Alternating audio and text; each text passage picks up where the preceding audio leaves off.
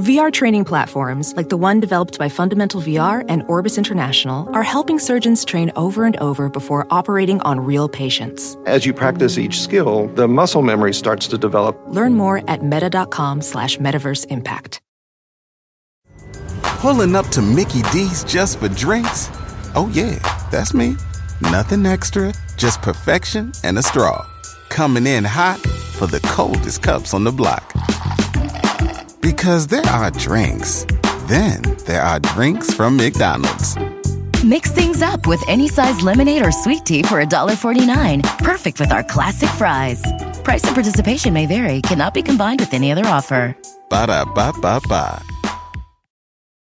Warning, the Drunken Peasants podcast is full of comedic exaggerations, independent thought, insensitivity, and other offensive content. We strongly urge all viewers and listeners to keep their brains in their skulls throughout the entire duration of this podcast. Failure to do so will result in immediate death. If you wish to support this podcast, there are several ways to do so. First, you can sign up for a free audiobook trial at audibletrial.com/drunkenpeasants. Audible is the foremost seller of audiobooks today with hundreds of thousands of titles to satisfy all manner of tastes. Second, if you shop on Amazon.com, please use the Amazon affiliate links in the description section of this video. Every purchase you make helps to support this podcast's existence. Third, please peruse our merchandise and see if any of it strikes your fancy. We sell a lot of t-shirts, so we must be doing something right. One more thing before I go. To make an official submission to the Drunken Peasants, whether it be a video for one of our segments, or fan art, or a picture of you wearing one of our shirts, or anything you think we might want to use on the show, that stuff needs to be sent to the Drunken Peasants Facebook inbox. Please do not send correspondence, as this will be deleted unread. With all that shit out of the way, it's time to begin the show.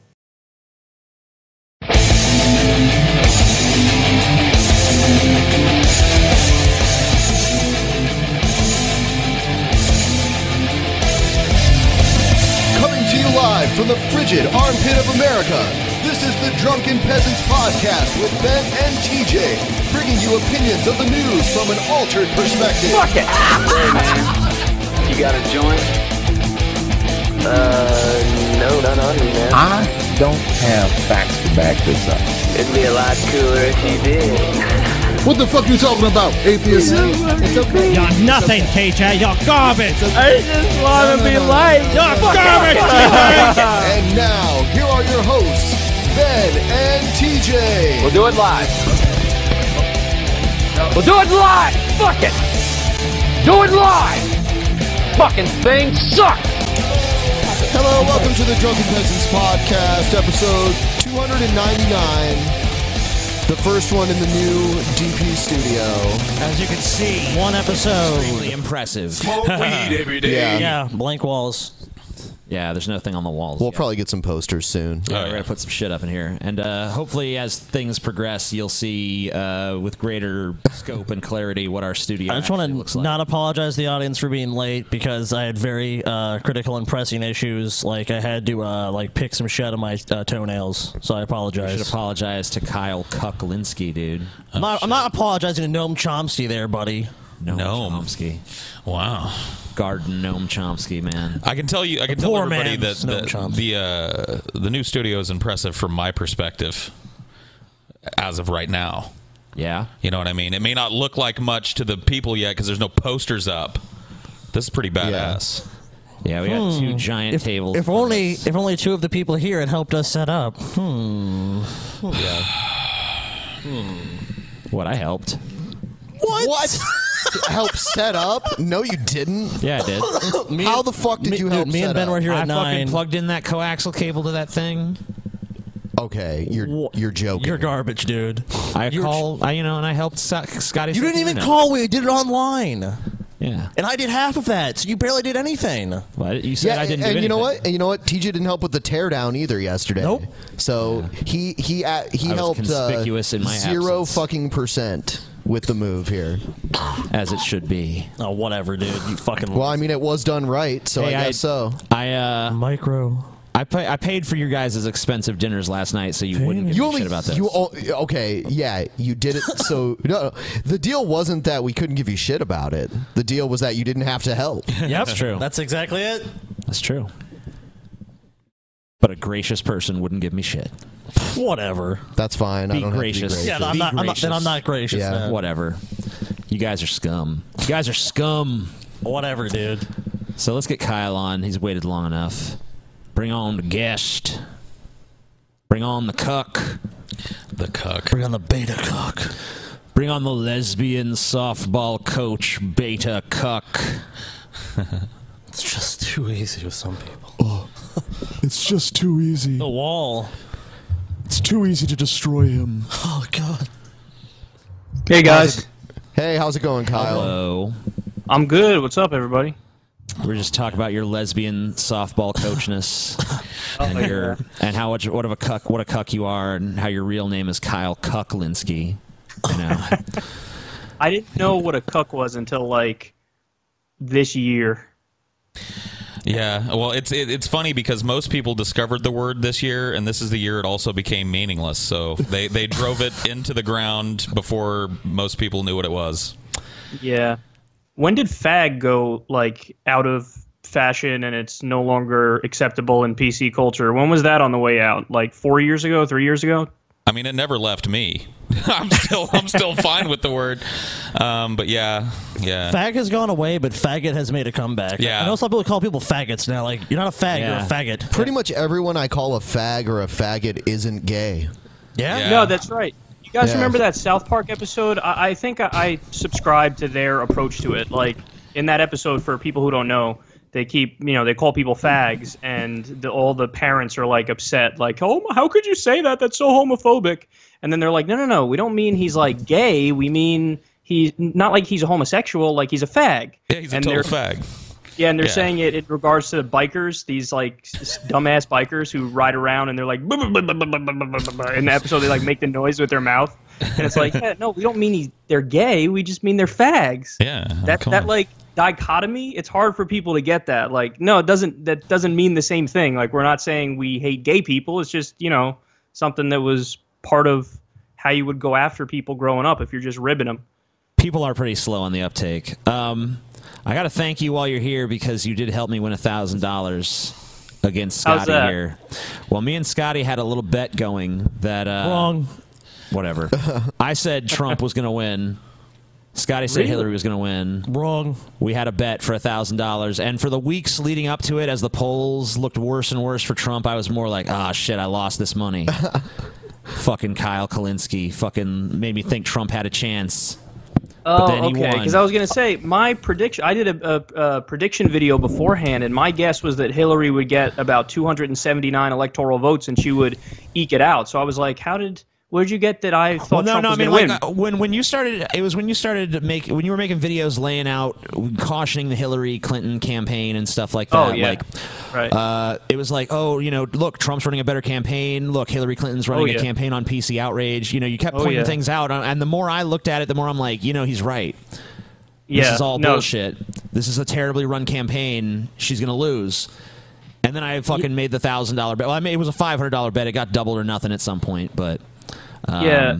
The thing is, everybody was surprised. Even myself, like, I was a little shocked at the results, but the reality is we really shouldn't have been because, you just said it right there. When you look at how Hillary ran her campaign, the whole fucking thing was like, stronger together and break down the barriers, and like everybody looks at that. Nobody looks at that and goes, oh yeah, that's so profound.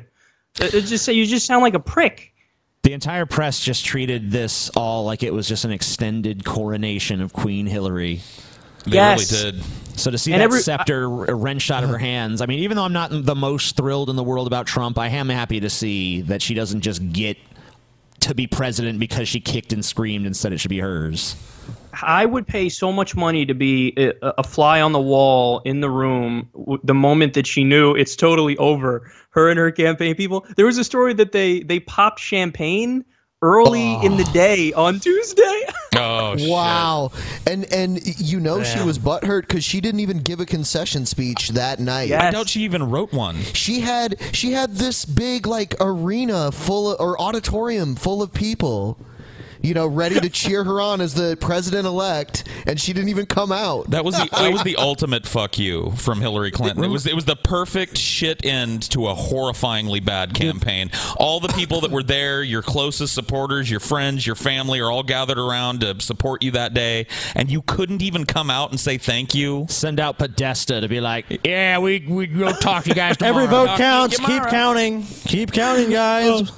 They were in the Jacob Javits Center in New York City, and I heard that the reason why they did it there is because there was a literal glass ceiling in the Javits Center, and she wanted to make a whole big thing about, like, I'm the first woman president, I broke the glass ceiling. And it was you know what? That glass ceiling is still there at the fucking center. Wow. That is so corny. It is. Yeah.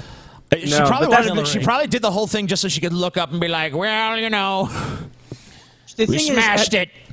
Think of how out of touch they really were, though, because the entire campaign was run like it was 1992. Like she thought the more she acted like a fake robotic politician, the more on message she was. She Trump. The thing about Trump that I actually really like is that he really changed the game of politics. Like, now you can go out there and speak in like broken sentences and just say whatever the fuck, and that's not necessarily a liability. So the whole like textbook on how to run a campaign is totally thrown out. And it's actually not just Trump. We could say Bernie too was a big part of that, because this dude would go out there and just looking all schlubby and like hunchback and everything, just saying whatever, and it would work. It would resonate because people thought, oh, that's authentic, as opposed to Hillary, who was so polished that it barely looked human.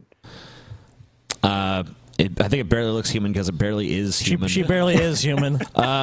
No, I mean, I'm serious. But the thing, what do you think about this Jeff Sessions Attorney General fucking nomination that's happening right here? Yeah, I agree. So I was afraid that with Trump, I didn't know if we're gonna get like 100%. Like he'll go in there and he'll be like, "Oh fuck, I'm way over my head," and then he just picks the most establishment people ever. Or if he'd go in there and still be like bullheaded and say, "No, I got this shit," and basically do whatever the fuck he wants.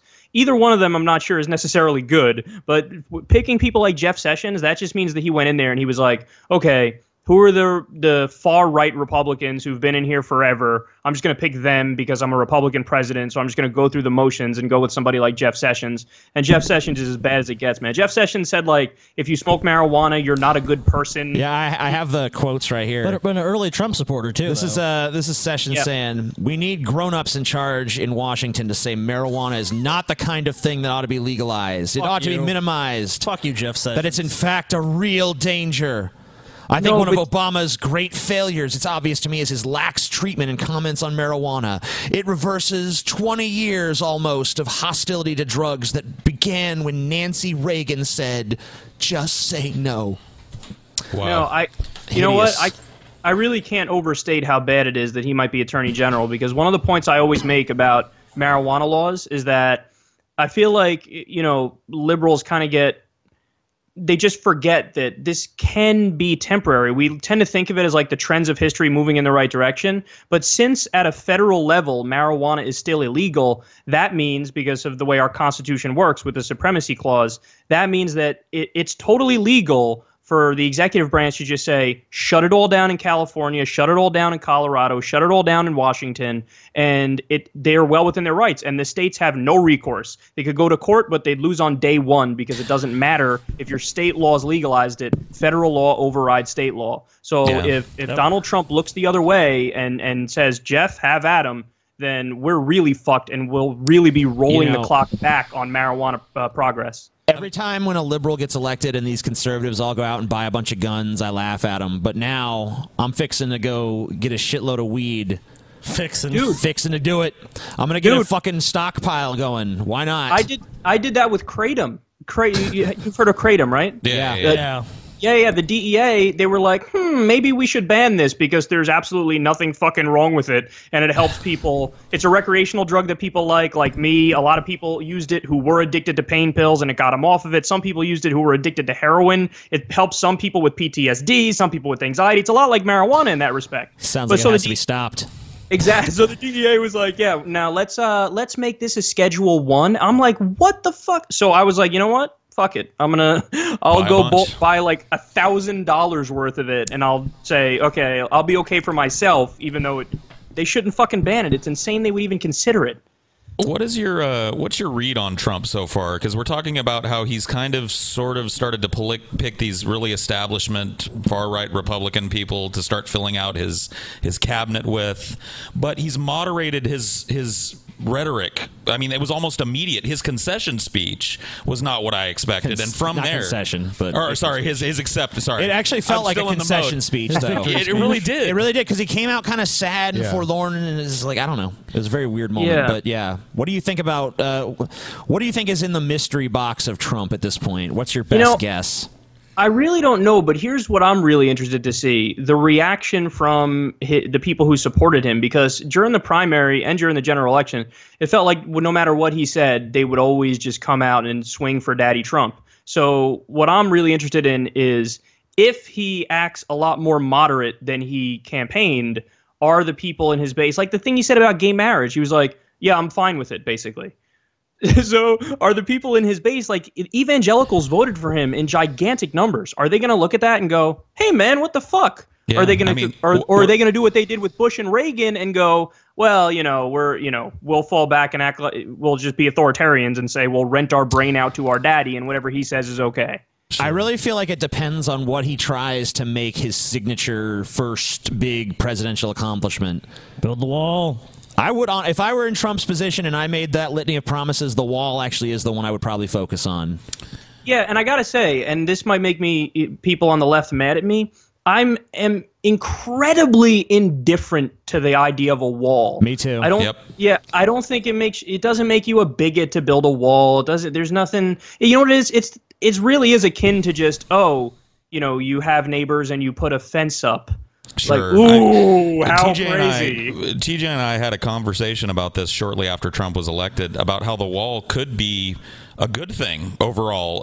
He could put thousands and thousands of people to work for a long time, and then you've got this labor force. After we've built the wall, why not put them to work rebuilding this because Trump has always been talking about our crumbling infrastructure, our bridges, our roads, our inner cities. Put these people to work as kind of a traveling United States labor force to fix up some of this shit that's been withering on the vine all these years. You could fix it at the same time. I mean, I think the wall is ineffectual. I don't really think it's going to be. I think it's kind of stupid. Totally but ineffectual. I mean, like, if I was Trump, it's the thing I'd focus on, because it really is the kind of, like, I think the more people actually think about it, the more it's like, who gives a shit? Yeah, exactly. I mean, don't get me wrong, but what? If I was president, I would never sit down. All right, let's plan out a wall. Like, I don't give a shit enough to do that. But am I going to be really angry if they build a wall? No, I think there are about 9,013 other things he said and maybe wants to do that would really piss me off versus that. That kind of brings up a question. What do you think scares you the most about potentially what could happen in a Trump presidency? Like, what's the worst thing you could see him doing? That's a great question. There's a lot. I think a lot of stuff. I really think he has a really strong, impulsive, authoritarian side of him where he sued Bill Maher because Bill Maher made a joke about him. He sued The Onion over a satire article. He said we need to open up our libel laws so that he can go after the media. He said he likes the idea of having free speech laws that are a lot more like England, which, by the way, their laws are a fucking disaster because it opens the door to hate speech and all kinds of bullshit. The United States with our Constitution and the First Amendment, we're really lucky because we really get to say a lot of fucking shit, and we get away with it. He's because he's so thin-skinned, I fear what happens to freedom of the press. I fear what happens with civil liberties. I mean, the shit he said about we have to take out their families, talking about killing civilians in the Middle East. I mean, that's fucking crazy. That's like crossing a line that's hard to go back.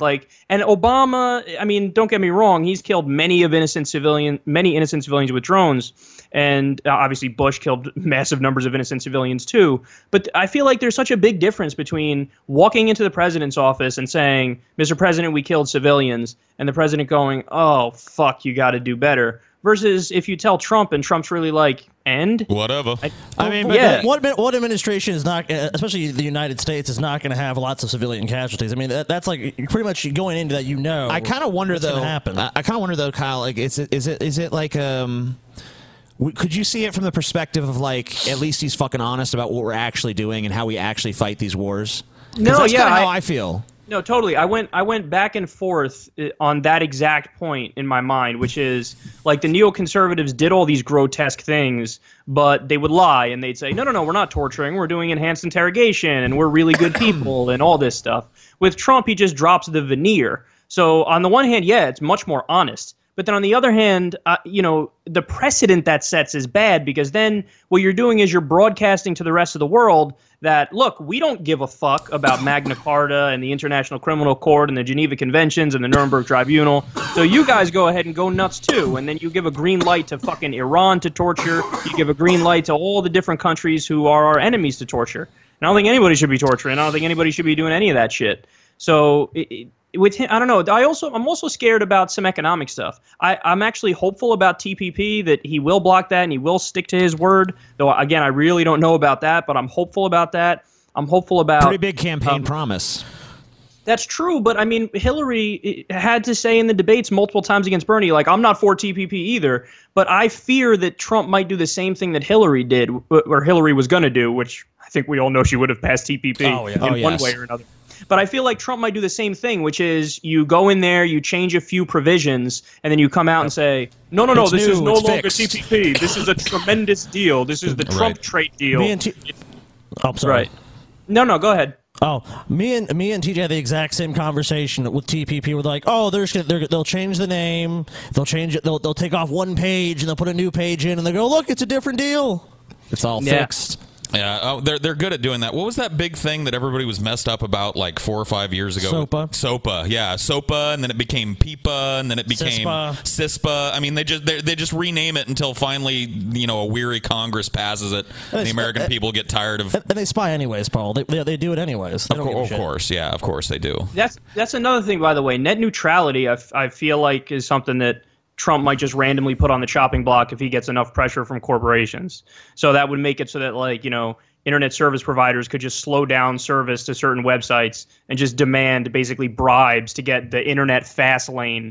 So it's all these little things that you didn't think about before. Oh, when it comes to the FDA and the EPA, forget it. Those are done. I mean, I covered the story the other day. Rick Perry, he's thinking about putting as the head of the Department of Energy, and meanwhile, Rick Perry said, I want to eliminate the Department of Energy. Right. So he's doing the oldest trick in the book, which is, I'm going to appoint people to head the EPA, the FDA, the Department of Energy who don't believe in it. So they'll just sit on their ass and let people do whatever they want. Like, climate change is a big issue where I don't think there was an equivalence between Trump and Hillary. I think Trump is just significantly worse.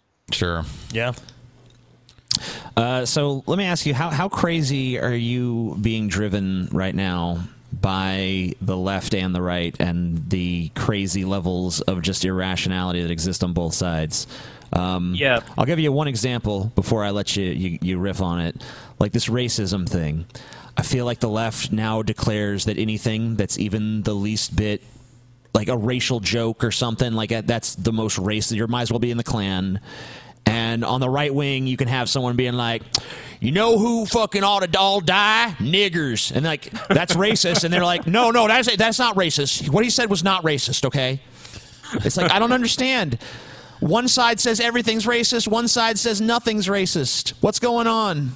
Yeah, one thing that's gotten me a lot angry, and I think it's one of the main reasons why Trump won, is that a lot of the arguments against him were just coming from a deep liberal bubble where like they would argue things and they would just expect you to know like the previous arguments that have been made to come to that conclusion. So let me give you an example. I think like The Atlantic wrote a piece, and they rarely, if ever, endorse presidential candidates, and they basically said not Trump, so endorsing Hillary. And they said like, oh, he's a racist, sexist, xenophobic, bigot, so on and so forth. And like, I'm reading the article and I'm thinking to myself, well, okay, I actually think those things are true. I actually think he is all of those things.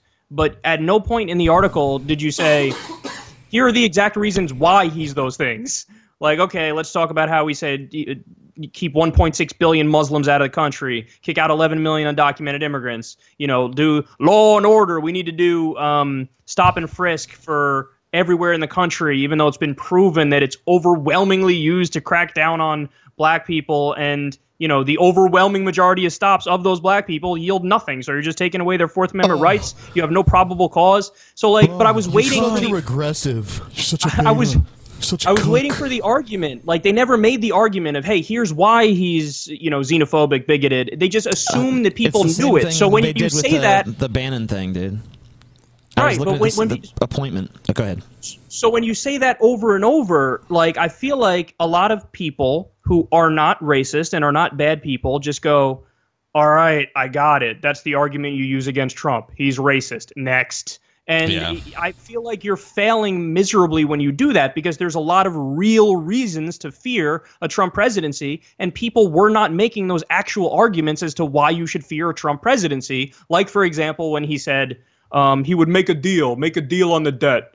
Yeah, that's what I do. When I go bankrupt, I go and I negotiate, and I just tell them, you're going to get half. You're going to get half is what you're going to get. Like, asshole, you can't do that. The dollar is the world reserve currency, and that would mean a global economic crash. But nobody talks about that. They talk about, oh, he's just a bigot.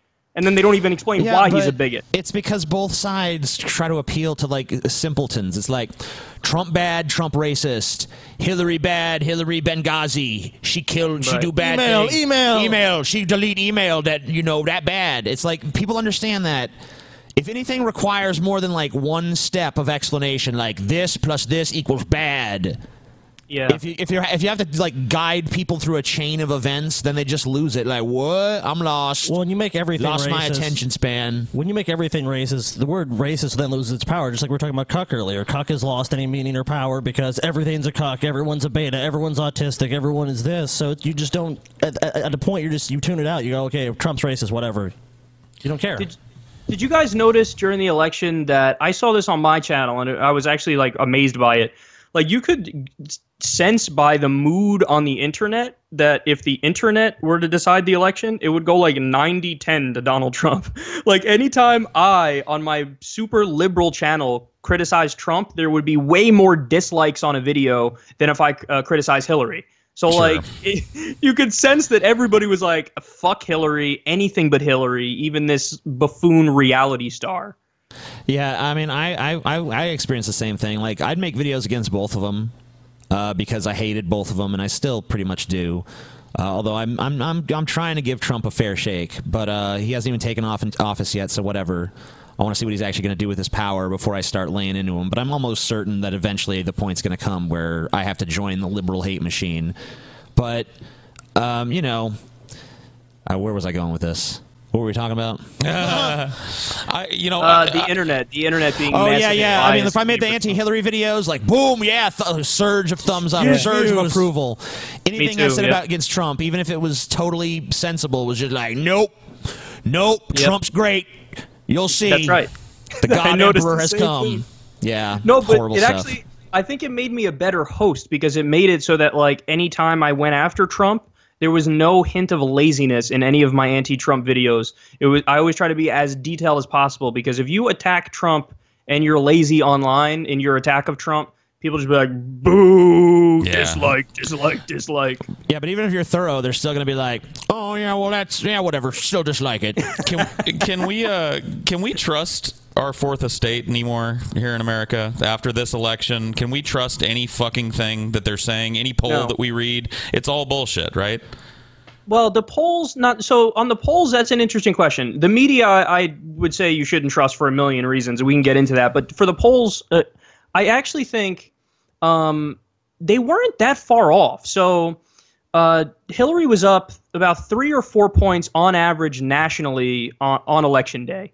Yep. And the plus or minus, the margin of error on your standard poll is about 3 percentage points. So Barack Obama in 2012 overshot his estimates by about 3 percentage points. And this time Trump did the same thing. So when you look, Hillary won by, about a percentage point. When all said and done with the popular vote, she's going to win by over a million in the popular vote. So she was up by about 1 percentage point, or maybe a little less than that, which is right within the margin of error. And it just so happened that the distribution of votes in the different states made it so that Trump could win with the Electoral College. So like Nate Silver, who I had massive disagreements with earlier on in the general election and in the primary, I think he was actually the most correct out of all the different polling outlets, because they were like the Huffington Post pollster, where they had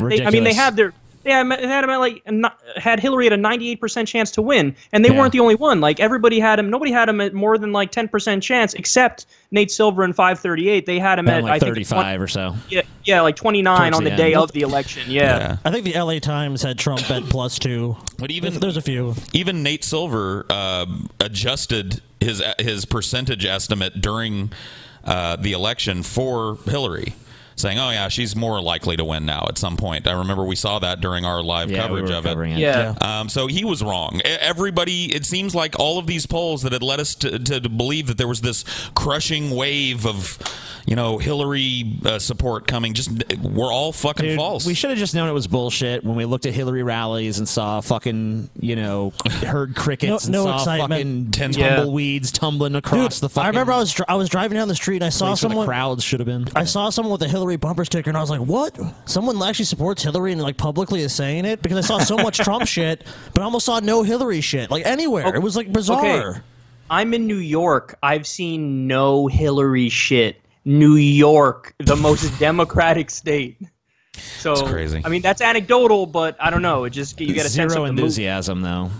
But when you look back as to why it is that Trump won, you could actually, hindsight is 20/20, but you go, oh no, that makes sense, because what he did is he knocked down the Democratic firewall in Wisconsin and Michigan. I mean, these were states that were, and Pennsylvania, these were states that were overwhelmingly likely to go to Hillary. But then when you look at the demographics of the state, it makes sense, because these are all people really angry, former middle class white voters who got their fucking job shipped out because of NAFTA and a bunch of other trade deals, which, by the way, Bill Clinton signed. So they were saying, you know what? Fuck you. We're sick of your shit. You're arguing you're part of the status quo and you're going to continue everything. We would rather have change, even if it's in the form of this buffoon. So when you look back, you go, oh, no, that actually makes sense. And even though the poll showed her up massively in those states, it's easy to see why turnout was low for her, and people just came out for him.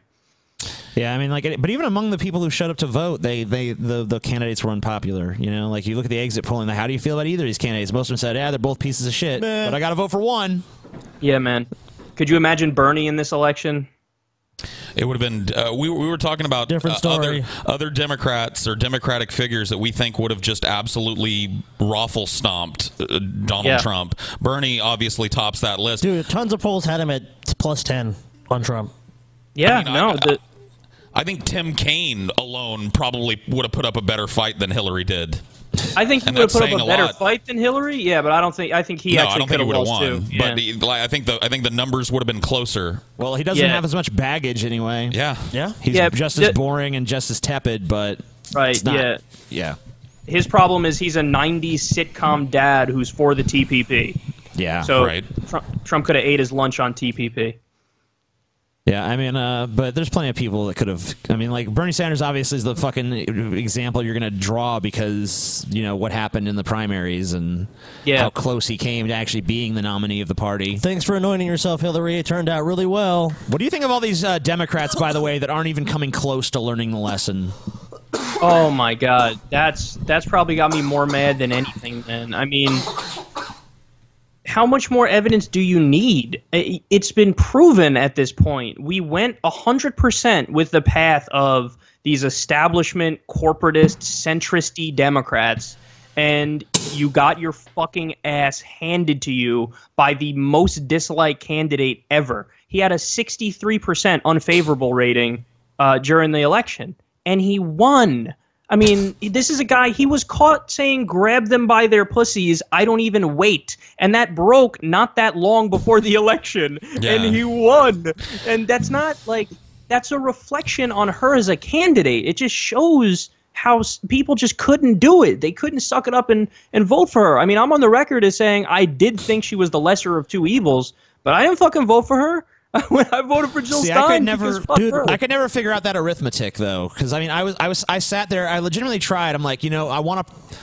Part of me was like, I want to participate in this election because it's just such an interesting election. I just want to cast a vote, and I looked at Gary Johnson and Jill Stein. I'm like, I'm not against voting third party, but neither of them did anything for me. So I'm like, I want to vote for one of the two candidates that might actually win. And I looked at him like, okay, lesser of two evils, lesser of two evils, lesser. And it seemed like every time the scales would tilt, I'd find something else on the other one, and I'd just be like, Do you think? I'm sorry to interrupt you, Kyle, but I wanted to ask you real quick. Do you think that the DNC in the Democratic Party and the DNC in the long term will learn a lesson from this, or do you think we're going to keep getting shoveled horrible corporatist establishment candidates that everybody hates? until we force them, until we force them to learn the lesson, they're not going to learn the lesson. So, I mean, the left needs to rise up and basically overtake the party and say, you need to step the fuck aside. And unless they do that, they're going to keep handing us these milquetoast, vanilla, corporate sellout Democrats. But to go back real quick to what TJ was saying, I wanted to give him my whole spiel on how I came to the conclusion that she's the lesser of two evils. So I think that there's some issues, not a crazy amount, but there are some issues where I think she's just superior. So one of them is climate change. Now, in the negative column for her on climate change, when she was Secretary of State, she pushed fracking around the world. Like, she kind of outsourced fracking. TJ's argument to all of this was, how do you know she really stands for that? How do you even really know? Okay, but so I'll get to that. So, oops. The reason why Trump is worse on that, first of all, I mean, apart from the tweet saying he thinks climate change is a conspiracy from China. Yeah, whatever. That's crazy. But beyond that, he's said repeatedly, and I think he believes it. He wants to basically eliminate the EPA. Mm-hmm. And if you eliminate the EPA and you get rid of all regulations on fracking, on oil, on all these different methods, it's just that's disastrous. That pushes us way down the road of increasing carbon emissions and pushing us further and further down the road of climate change.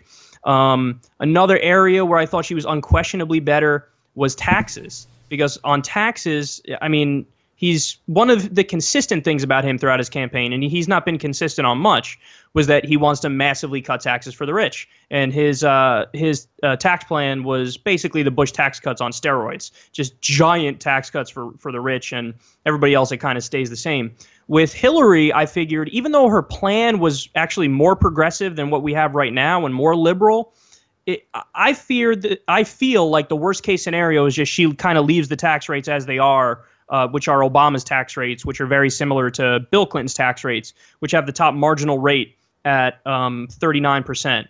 And Bush had them at 35%, Obama has them at 39%, and Trump wanted them at, I think, 28%. So he wanted to go back to the Reagan rates. That blows a giant hole in the deficit, and he also wants to deregulate the economy. Again, with Hillary, I feel worst case scenario is she just doesn't do more regulation of Wall Street, whereas Trump, I feel, would actively put regulations on the chopping block and get rid of them. And since he has the House of Representatives and he has the Senate, they'll definitely agree on that. And then another big one is the Supreme Court. I mean, the Supreme Court, as much as I hate Merrick Garland, there's no doubt that Merrick Garland is significantly better than the next Antonin Scalia, who Trump said he wants to appoint.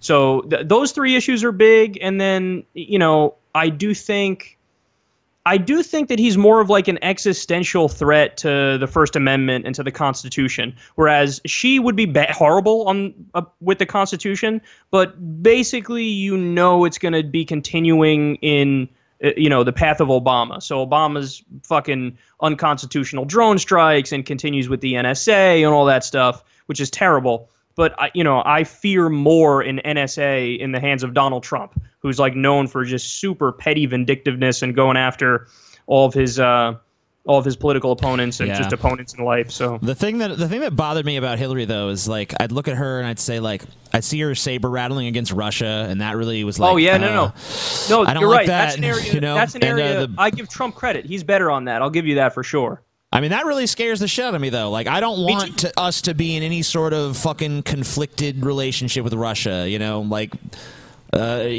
don't feel like I want to return to the fucking paranoia of the Red Scare or the Cold War or any of that shit.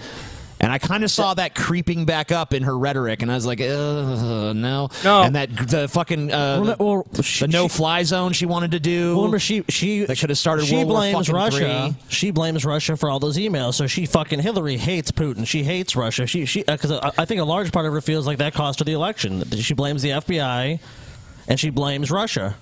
Yeah, no, on that, you're totally right, TJ. In fact, I'm one of like 6 people on the left who's willing to admit that I honestly think Trump is just better on the issue of Russia. Now, people on the left will say, well, no, he's got financial ties to them. As far as I know, that hasn't been proven. It's been proven about Paul Manafort, his former campaign manager, that he had financial ties to Russia and to pro-Russian actors in Ukraine. As far as I know, with Trump, it's all speculation. And by the way, what's the end of that argument? I never understood it when people are like, "Oh, Trump and Russia." Like, what do you think he's gonna do? Let fucking Putin invade Kentucky? What are you saying? There's no argument. Wouldn't it be terrible if we got along with Russia? Like, no, I don't think it would be. That might be an improvement, though. Maybe Kentucky does need some of that Russian moxie.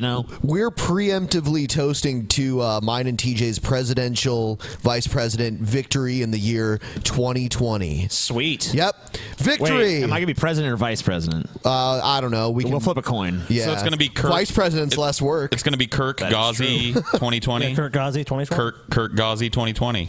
Sweet. I don't think you get it. You guys have a shot. Like, it's a whole different game now with Trump. Now it's that was another thing about Trump that actually I like is like I really do. I mean, like, I know that a lot of people are really butthurt about the PC thing and no one wants to talk about that, but like I really do kind of like how Trump set that back and now we can just fucking like.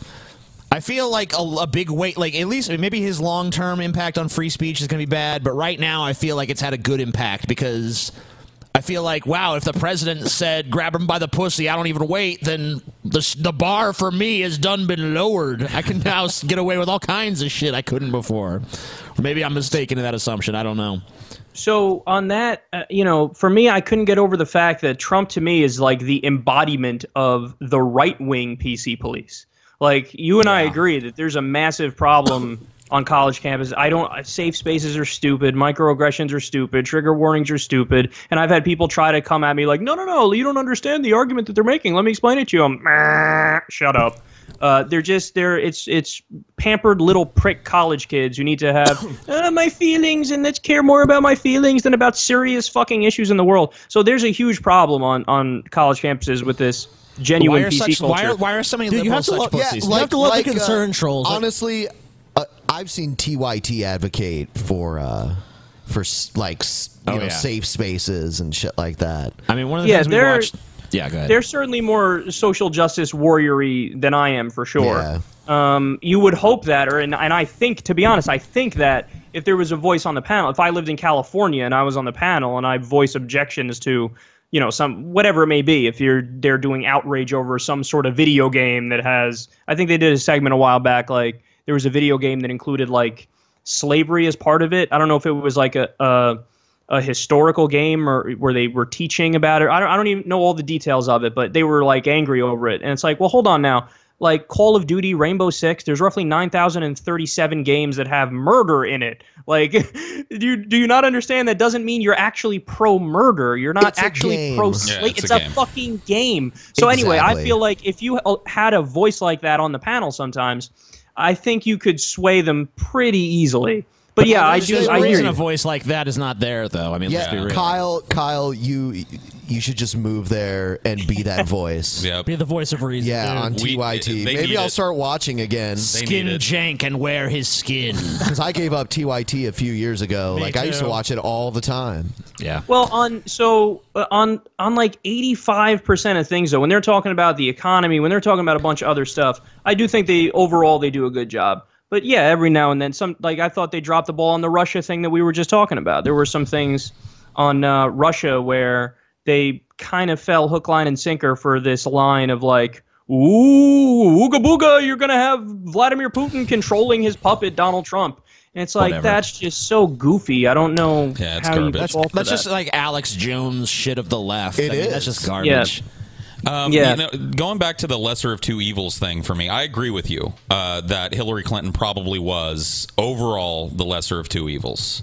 But the reason I didn't vote is because I kind of try and look down the road. Yeah, you kind of touched on it. Hillary's not going to fix these things. She may not exacerbate them, but she's not going to fix these things. And when you look at the challenges we face as a country, as a species, climate change being maybe first and foremost among them, economic disaster looming just around the corner, I mean, we need somebody there that's addressing these things. And why would I vote for somebody who I know that Hillary Clinton is not going to significantly impact climate change. Well, she might be better than Trump.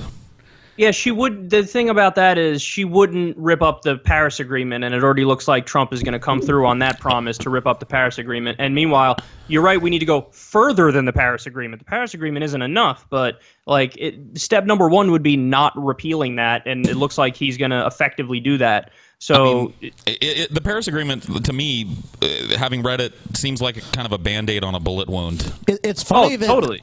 It's funny that Trump had brought up China as far as climate change, because China's actually as far as renewable energy is, that's where it's all going now. They're building so much wind and solar stuff because their country is ultra polluted.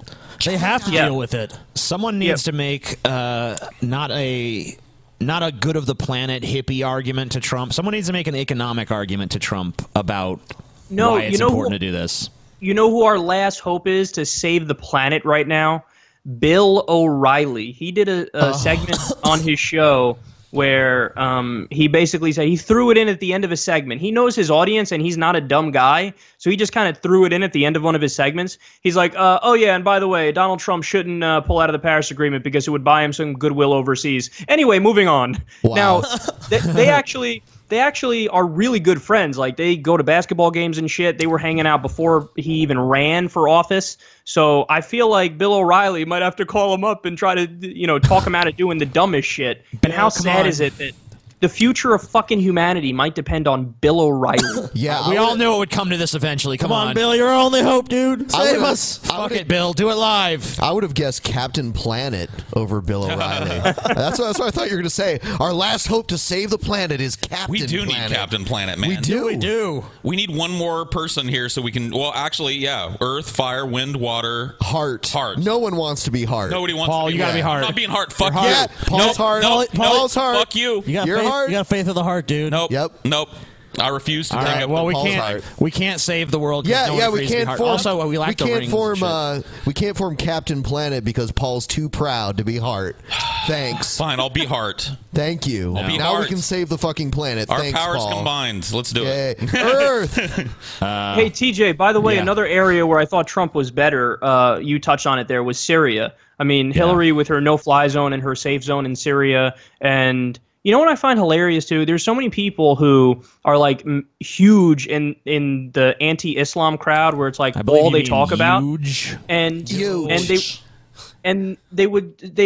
would say, oh, no, we need to, like, topple Assad. And meanwhile, the majority of the rebels at this point are fucking Islamists and jihadists. And there's this massive cognitive dissonance where people are like, yeah, I hate Islam and I hate terrorists, but yeah, let's side with them temporarily to topple this strong man in the Middle East. So like, where's the breakdown? One of the things that man? most blew my mind about Hillary Clinton was the Petraeus thing. Petraeus being in her corner and him fucking having been the one who's like, what we should do? General Petraeus. Hillary's I was just thinking that. He fucking is General Petraeus. He fucking wanted to arm Al-Qaeda. That's because he thought they would fight some other enemy. Look at Libya. That just shows to me like a terrible. I mean, like, look. Say what you want about Trump. I feel like if someone came to Trump and said, we need to arm Al-Qaeda, Trump would be like, get the fuck out of here. Wasn't that a magazine ad, though? No, General Betrayus? I think you're right, TJ. And they got mad at that. Sorry, you go ahead, Kyle. No, I think you're totally right about that. That there's this weird Hillary Clinton. She's got so much neocon influence in her foreign policy. And the thing about it that like really turned me off to her was she's totally unrepentant about it. Like, she didn't change her mind on the Iraq War until fucking 2014. There were Republicans who said, you know what, I fucked up way before her. So she changed her mind super late on that. And then the main lesson from that was what? Okay, even if there's a strongman who's like a horrific strongman in the Middle East, you don't topple them because there's a really good chance that what comes next is going to be worse. And it's going to be fundamentalist Islam as opposed to some sort of secular authoritarianism. And this isn't to, not be sympathetic to the victims of people living under Saddam. Of course I feel horrible for them. But why the fuck should the United States of America do offensive wars against countries that didn't attack us and then henceforth make the situation worse? And that's exactly what she wants to do in Syria. And she doesn't even bother to think for a second about the parallels between the Iraq War and Libya and now Syria. Probably probably because the reason she didn't admit it was a problem until 2014 is because that's when she realized like this is unpalatable to voters. Well, I mean, I think she realized that when she lost to Obama. Well, there used to be a debate on the. I don't think she. Honestly, in her soul, I don't know if she knows it was a mistake. I think she still thinks like, yeah. Well, remember, it was just the beginning. There was a debate about when the Iraq War started. There was a debate, but then there was a certain point where even pretty much Republicans and conservatives just were like, yeah, Iraq was a fucking disaster. We spent a bunch of money there. There's a power vacuum. It's still unstable. That's kind of ISIS in Syria. This has been a huge clusterfuck. Like I was saying about Libya earlier, it's like, what happened there? Gaddafi's gone. Yay, power vacuum. Bunch of people fighting for power. So if you topple Assad, all you get is all these groups are now fighting. It's not like we don't know what happens when you do this. Right. We've seen what happened. We saw Russia do it in Afghanistan. It's like we totally ignore history. Like people in America are so fucking stupid. They ignore history or they don't know it. They probably didn't even know. I bet it's like the war in Iraq. The majority of people supported it, but they don't think of the long-term implications of going to war. They don't think about anything. It's just kill them. We took the Petraeus route in Afghanistan in the 70s and 80s, arming the Mujahideen to fight Russia. Yeah. And how did that turn out for us? Great. That's right.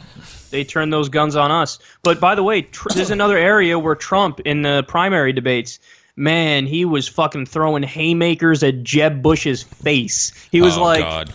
The towers came down onto your brother. He didn't keep us safe. And the way he did, that was beautiful. The dismissive nature of the way he treated Jeb Bush was probably my favorite part of this campaign. Isn't it true? 100%. Isn't it true that George W. just didn't vote for president? Yeah, he did. That's what they said. No, I think he voted for Hillary. You think so? I read a report from the New York Times reporter that said he didn't fill. That he voted Republican, except he just left it blank. But I don't know, president. But who knows? All I'll say is this. Maybe I'm making news here. All I'll say is this. I have a friend whose father is a pretty wealthy guy, and he's fairly well connected to the point where he actually recently met George H.W. Bush. Now he's like 9,000 years old and like barely talks, but he was able to have a little bit of a conversation with him, and he told me after the fact, because I had said to him, I'm like, oh, you heard HW is voting for Hillary, right? Because there was a story about that in the news. And he's like, yeah. It's not just HW. It's also George W. Bush. Do you think... they're buddies with the Clintons, so... Do you think that Trump probably voted for Hillary for Senate? Oh, back when she ran for Senate? Of course. Yeah. That's so weird to think.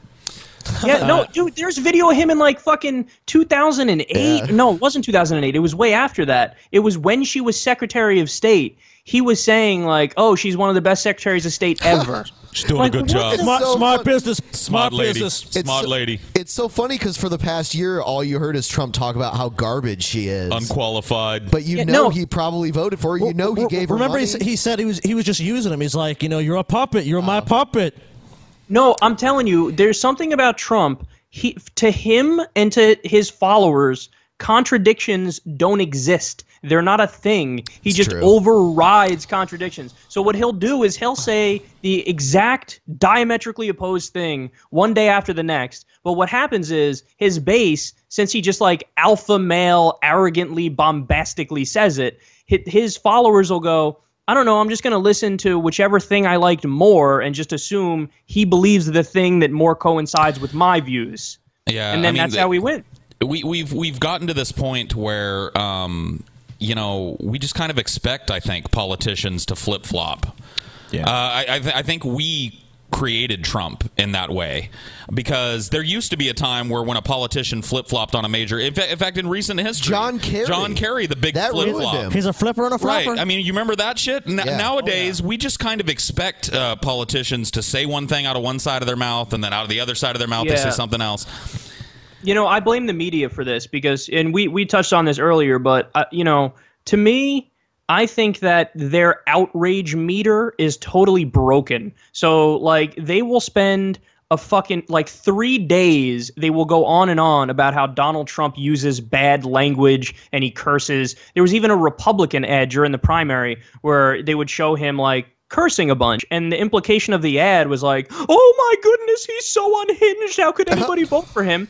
But meanwhile, you spent 3 fucking days on that, but then when he went out there and said we should get ourselves out of the Geneva Conventions, there were fucking crickets. So when your outrage meter is broken as like this giant media institution in the United States, well, you're the ones that are really driving the conversation and the discussion and the debate. And when the conversation is geared towards that guy uses bad language as opposed to that guy is basically admitting he's a terrorist, well, then people are going to vote for him because they go, I use bad language too, man. That ain't nothing to me. You know, the Republicans also were like, hey, Trump's wife posed naked. Do you want a first lady like this? I think was like, yeah. Yeah, me too. The media is, me too. The hottest first lady ever. The media is all clickbait now. They took a page out of the advertisers and the people who study these algorithms. Are like, what do people want to see? Because they have all this data. Because they're looking at all this and they're saying, hey, how can we get people to click? And that's how they get people to click, by ignoring important things like Geneva Convention boring, which is like, look at Trump's wife. Was she naked? Oh my God! Click now. Yeah, that one actually pisses me off too, because I have no doubt that if President Obama had an immigrant wife who spoke broken English and was showing her fucking titties and her ass for half her goddamn life, every right-winger in the country would have said, family values, morals, and traditions, they're breaking it, they're not good Christians. Yeah.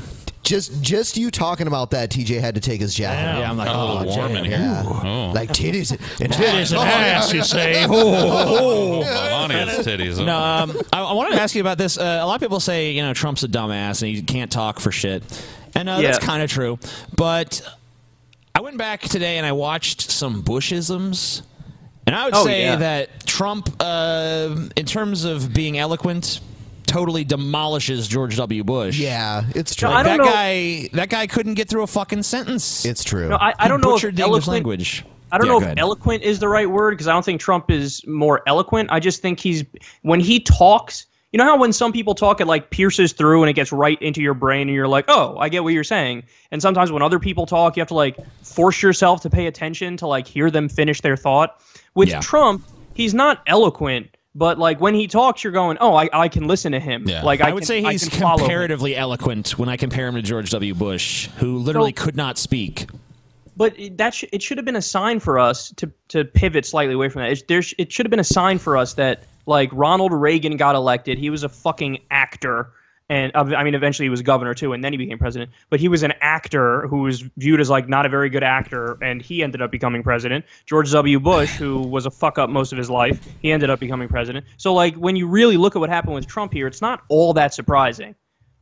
No, it isn't. It does seem like if you're kind of a loser or don't really have a lot going for you, the Republican Party is the one to run in. You should have to study the language that Trump uses. He just uses very simplistic, very direct language. Sure. Bad, worst, best. No, you're so right. I did a story on that. There was some program or whatever that it calculates what grade level you speak at, and Trump was speaking at like a 4th grade level, I think.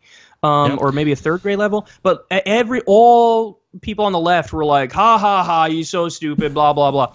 No, my takeaway in that story and half my commentary was, no, that's actually a plus, because just because you're speaking at like a low grade level doesn't actually mean that the content of what you're saying isn't there. Like we had or have a game show in this country called "Are You Smarter Than a 4th Grader?" Yeah. So I mean, fifth grader. I don't know. I don't watch that shit. I mean, but, look. I mean, in a country like that, I think Trump was brilliant to speak the way that he did, because we live in a country where the educational system is totally broken, where people like simplistic, false dichotomies. They like the black and white nature of being right. Yeah. No. Totally. So he spoke to them on their level. He spoke to them. He spoke to them how they wanted to be spoken to, and they liked it. They really liked that. Yeah, I mean, like this era, I think, of politicians condescending to the American public or pretending that the American public cares about things that they don't. I mean, how much of these debates were punctuated by long deserts where they discussed shit that nobody cared about? You know what I mean? That's right. Yeah. Trump kind of broke the system in a good way in that sense, because think about it. Now, like the way that he talks, honestly, the way that we talk is like even for politicians. So the age of like even Obama is a really good speaker, but let's face it, he's kind of boring. He kind of drags on and it takes him forever to get a point out, and it's like flowery rhetoric. But now like the kind of short, punchy way of talking whether it be Trump, whether it be us, whether it be somebody like Bill Maher, like that's now in. That's the thing where people go, oh, that's more authentic, and I'm on board with that. I don't want Change like a you can believe in. Yeah. Yeah, I mean, it's just crazy. I mean, like, I love this election. I'm kind of sad to see it go. I'm glad that there's still enough meat on that bone to keep talking about it a little. Oh, do we live in America? Don't worry. Yeah, and I know there's that plenty more stupid by the shit time coming. this one finally wraps up, people will already be looking at 2020 like, well, who's going to run in 2020? I think the Democrats might be fucked for 2020 unless, you know, you have the Bernie Sanders wing of the party take over, because you mentioned it before. They're already floating Tim Kaine, man. They're already floating Tim fucking Kaine. Do you think he'll get through the primary process, though? No, he'll get -8 votes. I don't think his family would vote for him. TJ and I discussed this shortly after the election. If Hillary would have had Bernie as her running mate, there's a way better chance she would have won. Oh God, yeah. Yeah. I mean, people. Oh, people for sure. Yeah, I She think could have had Michigan. She's too proud. I think he would have said yes if she would have asked Look, him. you know, the reality remember that Trump said, I'm going to win Wisconsin, I'm going to win Pennsylvania, I'm going to win Michigan, I'm going to win Ohio. And then he went and did it because obviously the sentiment there, and I think there's a lot of people that kind of saw it, because I remember Michael Moore and other people in unions were talking about this. They're like, look, on the ground, there's a lot of support for this guy, and you guys are just kind of ignoring that and gloss over it. No, where Hillary's got the firewall, she's going to win. This is in the back. No one was talking about that. But then look at Michigan. Michigan, Bernie beats Hillary. And 538 had it 99% Hillary. Yep. She didn't even campaign in Wisconsin. She didn't step fucking foot in Wisconsin. And also, there was a great article the other day that like laid out the numbers on it. He just flat out outworked her too. He was doing fucking so many rallies every day, and meanwhile she would go out there with like Beyonce and LeBron James. She took Wisconsin like, for I'm anointed. granted. Yeah, I think she had to, though, because you remember before the election when we were looking at that electoral map, Ben, and we saw how they were sending all those people to Michigan? Yeah. I think she saw the writing on the wall in Michigan. I think that they had done some study there that showed that, man, this might fucking flip red. Have they determined who won Michigan yet? I don't know. I think Trump did. No, Trump did win it, but they're not going to finish counting the votes until like 2039. They just take forever. I don't know why. Can I ask you a question, Kyle? I'm sorry to interrupt. If you had something more to say, go ahead. No. Go ahead. We've talked about this. For the Democratic Party going forward, let's say 2020. Let's look forward a little bit. Mm-hmm. What kind of who in the Democratic Party? Are there anybody? You're way more politically minded than me. You've got your finger on the pulse of this shit. Are there any politicians in the Democratic Party or surrounding the Democratic Party that you think? The one name that came to my mind was Alan Grayson. He's a guy that I've liked for a long time. That I think is a firebrand politician, a good leftist. I don't agree with him on everything, but I think he could win. Is there another name that you would add to that list, or more names? So I also love Alan Grayson. Alan Grayson unfortunately lost in the primary when he was running for Senate. He was going to try to be senator from Florida, and he lost to, I think, Patrick Murphy, a Democrat, in the primary. And then Patrick Murphy got his ass handed to him by Marco Rubio in the election. And I remember Grayson was like tweeting, like taunting, like, I told you this fucking idiot was going to lose to him. Meanwhile, Grayson, I think he would have had a better chance in the general. But there were some scandals that popped up towards the end on Grayson. So unfortunately, I think he's pretty much gone now. What is a scandal at this point? Come on. Well, for some reason they stick to Democrats more than they stick to Republicans. I don't know why that is, but it's because we're a bunch of crybabies on the left. Because Republicans just know how to handle the public. They're just like it's like the Trump is like, no, I didn't do Look that. at Arnold. Yeah, Arnold, man, he got hit. Oh God, Arnold. Yeah, dude, Arnold was like the best, man. Arnold, like I remember there's an interview with Arnold. He had a bastard child, dude. They were talking. They were talking about like the preparedness of the state of California to fight wildfires. He's like, "There's no problem. Come here. You were just trying to find the problem. There's no problem. It's great state. We are doing wonderful things here." You voted for him. I did, because he was fucking funny, dude. Man, that must have been like the first election you could vote in. It was. Yeah, that was a long time ago. The first time Scotty ever cast a vote was for Schwarzenegger. Governor! Wasn't it like Gary Coleman versus Arnold Schwarzenegger versus a porn star or something like that? It was horrible. It was a ridiculous circus of an election. Like this one. Anyway, to go back to your question, I think Tulsi Gabbard, if she wanted to, run for higher office, I think she could do it.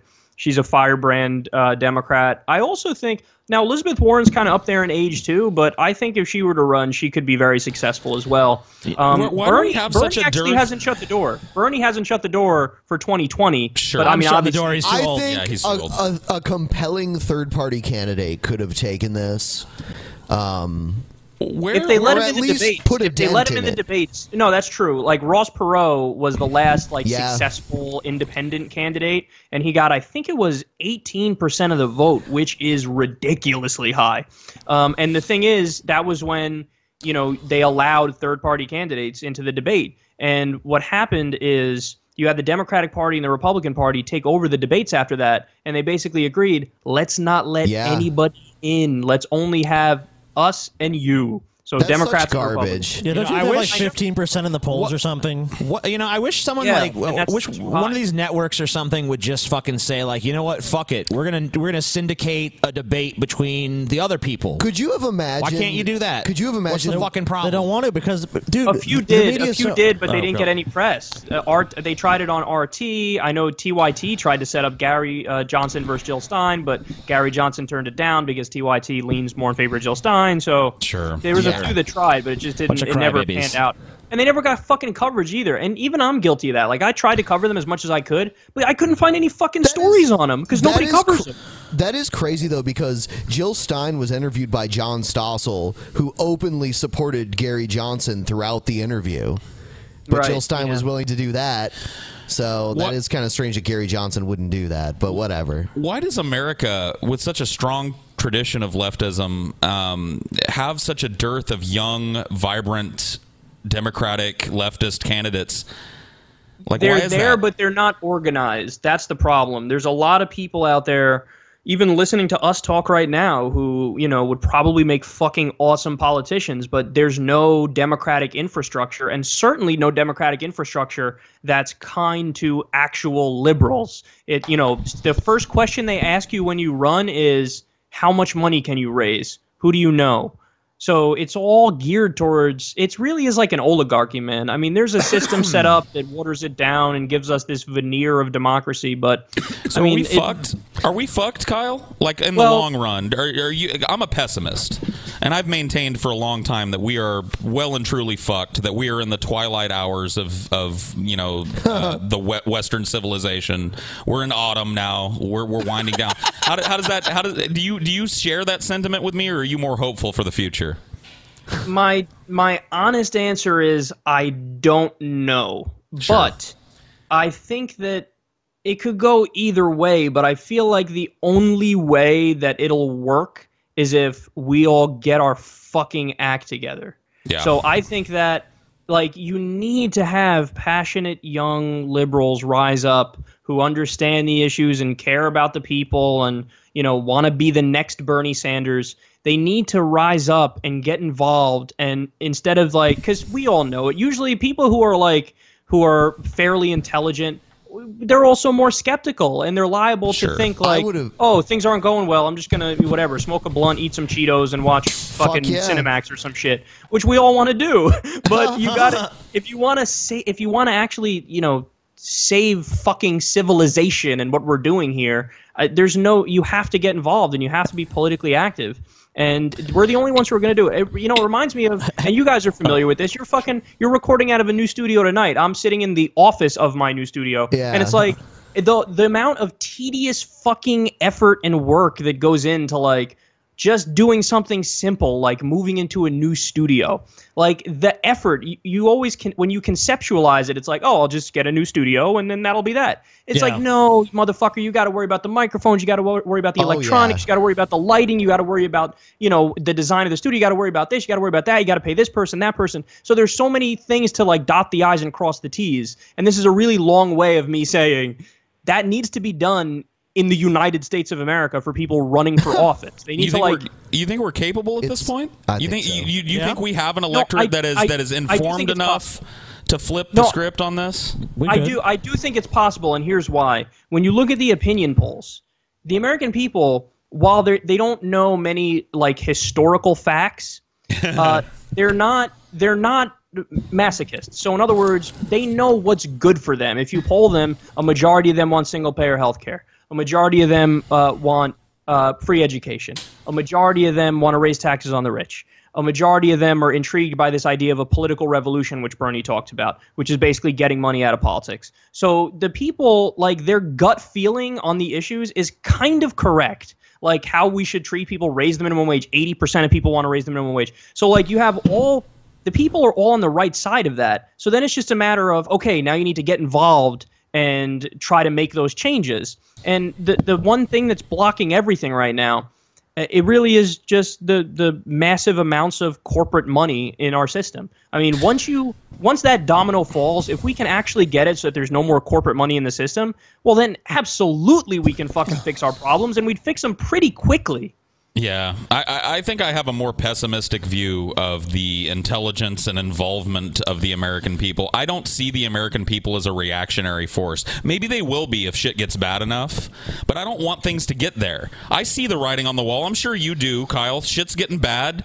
It's probably going to get worse in the future. If we don't do something now to stop it or at least staunch the flow of blood, Paul, we're fucked. Stephen Hawking says we have 1,000 years to get off this planet. That's what I'm saying. I think Stephen Hawking is right. I think we've got about 1,000 years to get the fuck off of this planet, or we're doomed anyway. What's with this we stuff? Yeah, I won't be around we as a species. I might be around. I think no, you won't. Dude, Kyle made a great point though. Like, God, you're so delusional. You take issues like single-payer healthcare, and you would think it's like the way it's debated, like it's really Depends close. on how science goes, but it's really not close. But it's to me, it's like reminiscent of like the Roman Empire. It's divide and conquer. It's like you target certain segments, so people say, wait a minute, I'm going to call my congressman because they're going to tell me what to do with healthcare and tell me I can't have this or that. I don't want to lose my healthcare. I'm going to lose healthcare, so I don't need single payer. Which is like, no, everyone will get a standard of healthcare. Scientists invent Oreos that are basically the same thing as exercise. Sweet. Okay, cool. Yeah. Sold.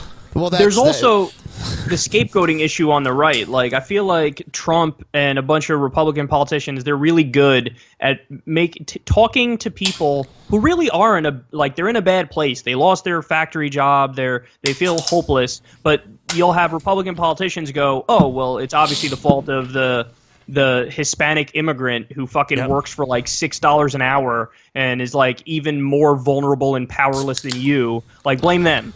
Blame them, and then that'll fix everything. No, that's the oldest fucking trick in the book, that people who are higher than you on the economic ladder point to people who are below you on the economic ladder and go, oh, you guys fight amongst yourself, and I'll run out the back door with all the money. You know, Kyle, I was on Twitter the other day, and I tweeted out something, and I kind of said it as a joke at the time, but the more I really reflect on it, the more it's true. I said, I'm trying to figure out whether I hate the right wing or left wing more, because being a liberal, and I also said this in the tweet, being liberal doesn't sway me in their favor anymore. And I really do feel like I just hate both sides. Like, how can I, like, can anything be accomplished? Any rational person would. Can anything be accomplished from a mentality of just total misanthropy? Or do I have to let that go? Well, I don't see. The thing is, I don't think the where your position is, like the ideology that you represent, I don't think it's as lonely as you might think it is, because there are so many people who are, basically social democrats. They believe in social democracy. They want to set up like a Scandinavian type system here economically. But then when it comes to social issues, they're just libertarian, and they're like, let's leave everybody the fuck alone and let them do whatever they want, and stop fucking bitching. Your feelings are not more important than the fact. So do we need to start our own party, or do we just need to take over the Democrats? Well, how do we get the SJWs out of there? I want them gone. They're hurting everything. I wish. They're destroying it. No, they really are. Like, I know people just treat it like, oh, it's just TJ harping on the SJWs. No, I'm like, really, they're actually a problem. They're a legitimate problem, because America looks at us. You're totally right. America looks at the left, and they see these fucking college kids whining because it says nigger and Huck Finn, and then, and then they look at us and say, oh, they're ridiculous. They're a bunch of absurd retards. Well, do you remember that story we read where the university established, I forget which one it was, established a safe space, but it was in a basement, and they wanted this fifth floor one, so they're like, yeah, we covered that. That's ridiculous. And we're just like, what? Like, what do we do about that, Kyle? How do we fix that? First of all, I just want to say that I think that is basically the root problem there. Is it's just super duper lazy liberalism. So in other words, these are young kids who feel like I want to make a difference, and I want to feel like I'm part of something, and I want to, be part of some sort of movement. But instead of like doing the hard work necessary to like learn about shit that should actually be fixed, like, I don't know, for example, we give billions of dollars to Saudi Arabia in weapons, and then they give it to Al Qaeda and they massacre Yemeni civilians. Yeah. Like, they don't want to do the hard work to learn about things that actually need to be fixed in the world. So they just default to, well, what's happening in front of me now? Oh, well, there was a right-leaning college student that said something that was offensive to a trans person. So, now I'm going to spend the next 3 weeks shaming them and, telling them to fucking die because they're anti-trans.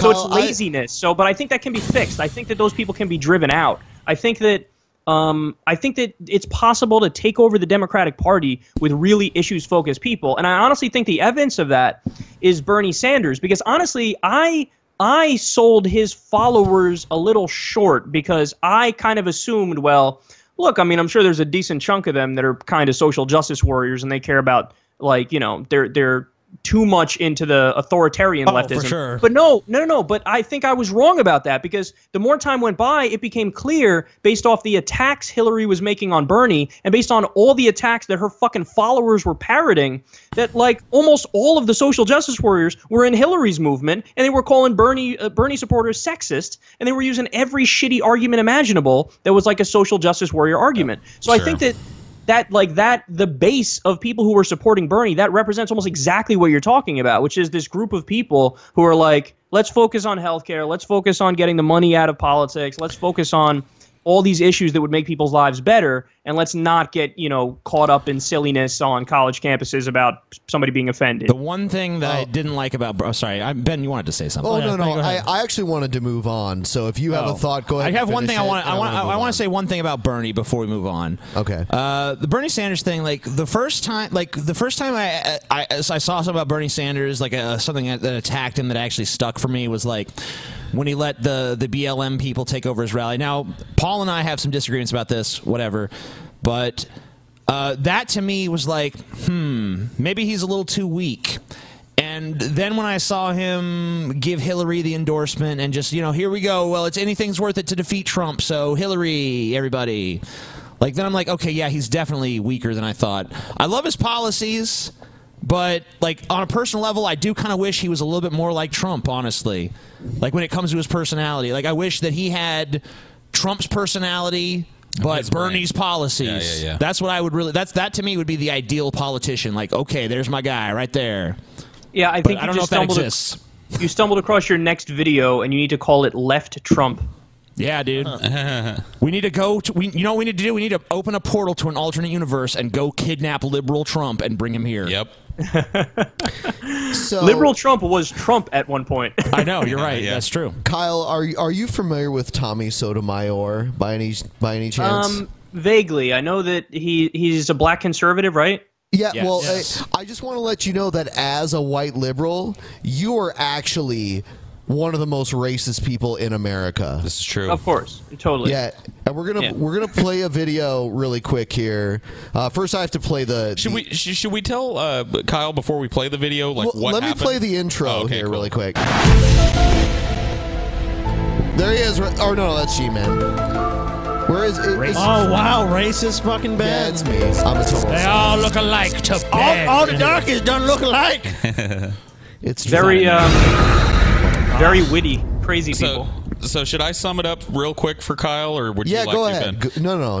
So the last show that we had, we learned through our chat that Tommy Sotomayor was also streaming live at the same time, and we had just come up with this great joke. We have a theory here that Anderson Cooper and Glenn Beck are actually in a relationship, a closeted gay relationship together, and we came up with a name. What was that name? Glanderson Booper. Glanderson Booper. We're a bunch of stoners over here, so we thought that was hilarious. And we live in Washington now, so we're stoned all the time. Of course. So we decided that because Tommy was live, we would send our people over there to, spam Glanderson Booper for a little while in his chat, and this was his reaction to that. Yeah. This is what he says. And I want to point out, all we did was say Glanderson Booper. Yep. We didn't say anything else. We didn't send anybody. The one thing we said, the woman on his show, we said she talked too much. She did. And that's it. We didn't say anything else about her. Nope. Bro, that is so sexist. You're so sexist. Yeah. Oh, we're also racist. That's how racist we are. Yeah, here we go. There you go. There's Tommy. He's a good man. He's such garbage. What's going on, everyone? It's your boy, Tommy Sotomayor. I want to be really quick because I don't really know how to present What's with the porn music in the background? But he always does every show with a young lady. Yeah, there's always something in the background. I've heard him put the Doors in like Depeche Mode in the background before too. Yeah, and this guy's legitimately been on shows and shit. He's been on The Blaze before. Yeah, he's been on The Blaze. Yeah, I don't know why Fox hasn't hired him. He's a black conservative. He's one of like 8 of them in the country. So there you go. Yeah, but he's the first to call someone racist that criticizes him. Yep, he does the like. He plays both sides. He does. Yep. The fun thing about Tommy is he'll sit there and he'll use his blackness to criticize black people in a way Especially that white women. racists like. Black women. Right, yeah. But Totally. then if someone attacks him who's white, he immediately plays the race card against them like, they hate me because I'm black. So he tries to have it both ways. It's really a hideous abomination. All we did was have people go to his chat room and spam Glanderson Booper. That's all. There's did. video evidence that that's all that happened. But listen to how he characterizes it here. By the name of Melanin Sutek. Mm-hmm. And what she and I were talking about was how it appears that pro-blacks, the people who are supposed to be looking out for the best interests of blacks. He's obsessed with race too. Everything has to do with we're all separated by our races. Yeah, everybody has a lens that they look through the world through, and Tommy's is definitely race. Yep. Standing up for blacks seem to be only standing up for the most savage and degenerate blacks. A topic that you'd assume not many white people would want to have a part of. We didn't. But during the show, my chat room was flooded with stupid comments. Glanderson Booper. That only a white boy could love. Only a white dude. Yeah. No black person can ever find Glanderson Booper amusing. Yet again, Tommy, you're a racist. Yeah. What's up with that? Only a white boy could love it? What does that even mean? Dude, it's going to get so much worse. Yeah. Everybody knows these comments. White dudes really get off by being jack-offs and jerk-offs. Yeah. Just a-holes and stupid that only white people comment. That's such a generalization. What does that even mean? Yeah. Just wait. I mean, just because he's dealing with 4 white dudes and us that do enjoy being jack-offs and jerk-offs doesn't mean that all, not all whites, Yeah. Now, the funny part about this is I can say whatever I want to say about black folks. The one thing black people don't do is go and mess around with white people. According to you, you can't say whatever you want to say about black people because they threaten your life and you have to wear a bulletproof vest when you leave your fucking house. That's right. He did make a video that you may have missed, Kyle, where he talked about how because he gets so much hate online from black people, yes, that he was afraid to walk to his mailbox and actually made a video in a bulletproof Kevlar vest to prove to us that he was with a bunch of guns. He actually went after me one time. I had done a segment because I read a really interesting article that had like a dozen different examples of pictures of like white people rioting after a sporting event. And so I did a segment comparing like what happened when there was a riot after like some innocent black person was killed, comparing that to like white people rioting after like a hockey game or some shit. Yeah. And he did a segment, and I think he said that I was like cooning. I was cooning for black people or some shit. Yeah. I don't even know what that means. I'm like, what does that mean? What do you say? Slavery is a choice, by the way. Well, Tommy has said that slavery is a choice. He's like, you can die or you can fight. So it was a choice. Slavery is by definition not a choice. It's forced labor. It's a choice. God damn it! When we spammed his chat, it was him and a black woman discussing some matter. We don't even know. Yeah, and Tommy's a retard. We don't even care. But he's about to claim that we called them both niggers. We never did that. Yeah, we never did. Yes. If you skip, you can see. Hold on. If you we don't mess around with the white gamers, but the white gamers love to come over to black people and call them niggers every 5 seconds. White gamers. The white boys get a kick out of that while they're sitting in their homes. But the problem is nobody wants to point out who's doing it. What? God. I don't know. Hold on a second. This is how incompetent he is. This is the his part of the washing video machine. you edit, Tommy. His washing machine is going off, and he leaves that in. It's a touch. Yeah, if you skip to about 2/3 through this video, he really starts accusing us of sending people, because it's like a 13-minute fucking machine. video. Oh, okay. Don't want you guys to think I have that 9-volt smoke detector battery problem. We only have to listen to about the first 3 minutes of this. To go back to it, the problem is the people who are doing it are these jerk-off white boys messing with black folks. No. And it kind of made me think, tonight, what will make these dudes, and they want me to say their names, and I refuse to say their names. No. So what they've done... Glanderson Booper. Yeah, the whole point was we wanted you to say Glanderson Booper, so we say had Glanderson footage of Booper. that. Tommy, if you want this to end, just say Glanderson Booper. Glanderson Booper. Glanderson Booper. Glanderson Booper. We need you to validate the news's best power couple. How big is this guy's audience? Big. Bigger than you would fucking imagine. Yeah. Really? He has about at one point he has. It's kind of hard to say because he has several different channels. But on this particular channel, he has about 265,000 people. He'd be over 1 million if he hadn't have been flagged. This guy is not. He's not small beans. Yeah. They've decided to, because they were supposed to be more popular than me. Everybody said he's got almost 1 million subscribers and they get 4,000 people per show. Okay, they're bigger than me. Cool. So I don't know why they continue to mess with me. In more ways to the than point one. of where one of them. We mess with you because you're fucking ridiculous. Tommy, you're a butthurt little bitch. You didn't have to shut down your chat. People were just saying shit you didn't like. How did it hurt you? If I'm sitting right here in front of our chat, it's 100% gibberish and nonsense. Oh, we're not trying to censor it. We don't care. Not to mention the fact that I lost my train of thought. Just have started going to my IMDb, and every time he does a little episode of his online stuff, he tags it to my IMDb, so it looks like I was on their show. Stuff too later, but they're more popular than me. Why would they take out all this time? We don't. Last night they had people come into my chat room during a live show. Mm-hmm. Yep. And the people called us all kinds of niggers. Now these white boys are supposed to be liberals. As a matter of fact, he made a video trying to go off on me because I said blacks could have fought slavery. He was supposed to be Mr. Liberal taking up for blacks, and black people were going. You said slavery was a choice. Yeah. Was a choice. Your video was slavery was a choice. Yep. Black people chose slavery. Yep. Yeah. He made a video saying that. Also, Tommy, black people fought slavery. They were killed. Yeah. That's what happened. He false DMCA'd us for making fun of that video. That's what I was going to say. No. Tommy seems utterly bewildered that we would ever have any vendetta against him. You crippled our fucking channel for a month on a bullshit DMCA, Tommy. In this video, he pretends like he graciously rescinded. He did not. No, he did not. Around saying, yeah, you didn't mess with them white boys. They're going to do this and that to you. So black people were championing these white boys, these liberals. Because, liberals love black folks.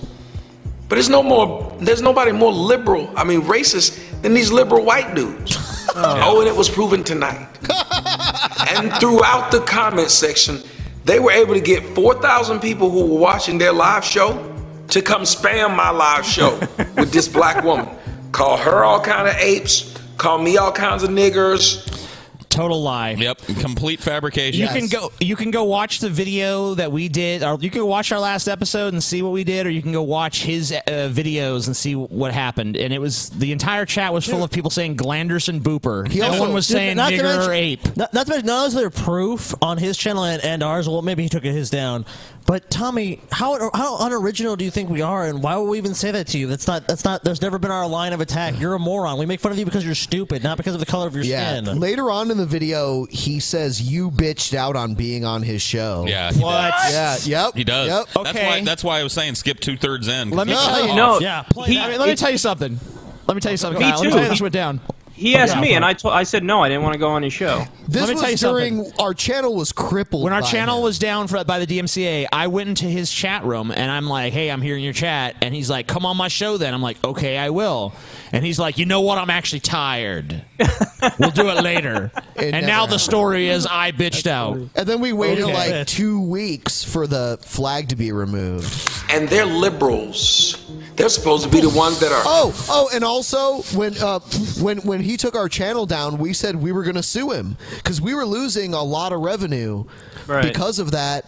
And then he started a fundraiser being like, help me raise money to combat white liberalism. He made like $70,000. You had good instincts not to go on the show. Yeah. This guy is a fucking scammer. Yeah, he's a huckster. He was going to make a documentary called Fatherless America. Which is hilarious because he's got a bunch of children that he never sees. Made it. He raised like all this money, never made it. He had his white liberal defense fund / fund my lifestyle fund, which was supposed to be used to defend against our impending lawsuit, which was never filed. So where'd the $40,000 go? His Tommy? own son has made like videos against him. You see, Kyle. Like this is why I think that sometimes we're fucked as far as the intelligence of the American people go, because like half of Tommy's videos are him showing off the mansions that he buys with these donations that are supposed to go. Like, well, he doesn't buy them; he rents them. Well, you know what else he does? He'll like meet women online and like fly them in, and then like get them in bikinis and like have them swim in his swimming pool. He's like, "Look what I got!" Yeah. But people keep donating. Every time Tommy comes up with another project that never comes to fruition, $70,000 just ends up in his bank account. Jeez, you're making me really happy I didn't go on his show. Yeah. You made a wise choice. Different than Donald Trump and the Republicans taking up for ya. So out of all the disses they could come up with, why did they have to do that? Oh, every time you see the Harambe comments, it's a white liberal. Yes. Yeah, we didn't saying say that you're anything about black and Harambe. you look like What are you talking about? The Trump supporters love that Harambe shit. I love how he just pulls shit directly out of his ass and just we're spews calling him a it. gorilla. Like he's linking Harambe comments Tommy, to us. Hey Tommy, show us where we made where all of us made all these racist comments. I'd like to see that because since you're saying making these statements, show where Ben said it or TJ said it or I said it or Paul said it. Just show us where we said that. Never happened. Exactly. Tommy's all kind of coon. Now, they continued on so much so that I found out when I watched the White Boys replay of his show, what they did was not only did they take my material, had to make comments about it, then they jumped on. It's not comments. Yeah, it's called fair use. Yeah. On my live show, told people to come to my live show. Yeah, so when I shut down the YouTube comment section and tried to open up my live stream, they went over there too. Yes, we did. Yeah, we did. That And part- the that part white is people true. who were following them never questioned them and said, well, sir, they're not bothering us. As a matter of fact, those black people are bothering nobody. They're actually over there having a conversation about black people. Why are we, these white liberals, going to spam their comment section, then go spam their other comment section, and then afterwards he told them, let's make sure we go spam his Twitter. Tommy, you want to know why? Let me spell it out for you. Because it was fucking funny, dude. And it was funny as shit. And you crippled our channel. The amount of shit that every person on YouTube gets, whether it be on your Twitter feed or whether it be in the comment section or whether it be for your live show or whatever it is, like all of us deal with fucking just incoherent babble. The response to that is, who gives a shit? Who cares? Who cares? Why are you doing a segment on it, dude? What is the Kyle? How many times do you could call like cuck or I hear the lesbian softball Can you coach imagine thing all the Kyle's time? like Twitter and all his shit he deals with? 'Cause, I mean, Kyle, how big is your channel? I know you have quite a few subscribers on YouTube. Like, what's it, like 400,000? 415,000 or something like that. So I mean, so you deal with a lot of that shit for sure. Well, yeah, and I also I do like a daily show, so I'm releasing like 8 clips 5 days a week. Yeah, so but you know, but here's the thing: if I'm ever in a mood, and it's most of the time when I don't want to read comments, I just don't fucking read comments. It's not that difficult. I would never like find a comment and then like I'm gonna do a fucking 3-hour segment on this, and I am appalled that Mr. Random Commentator said, and especially if the fucking thing they were saying was Glanderson Booper. I file that under I don't give a fuck. Who cares? You know, Kyle, I think you may not be surprised to learn that Atheism is Unstoppable is a fan of this guy. Oh, is he? Yeah. You know, I mean, we could talk about Devin, but there's Do you want that to? guy. Let's do it. Sure. Why not? Why not? Let's talk about it. Yeah, go ahead. Go ahead. Because I don't think I've ever heard you actually address him. So there's first of all, well, before I talk about him, I'll just say I disagree with him most of the time. But when he, I got to give him a little bit of credit because, like, what is it? 70, 80% of his audience is overwhelmingly pro-Trump. And, like, he'll go out there every video and he'll just be like, fuck you all, I'm pro-Hillary, and she's awesome. And every video is like, I love Hillary. And, again, like, I disagree with him. I despise fucking Hillary Clinton. I also despise Trump. But, I mean, you got to give somebody a little some credit for going out there and saying, I know that all of you are going to fucking hate this and massively dislike it, but this is what I'm going to say. Because I've done that on some issues, and it's not easy. You know, like, well, I'm going to get a wave of I disagree with you on this, but you fucking say it anyway. What's the biggest backlash you've gotten on YouTube for anything you said?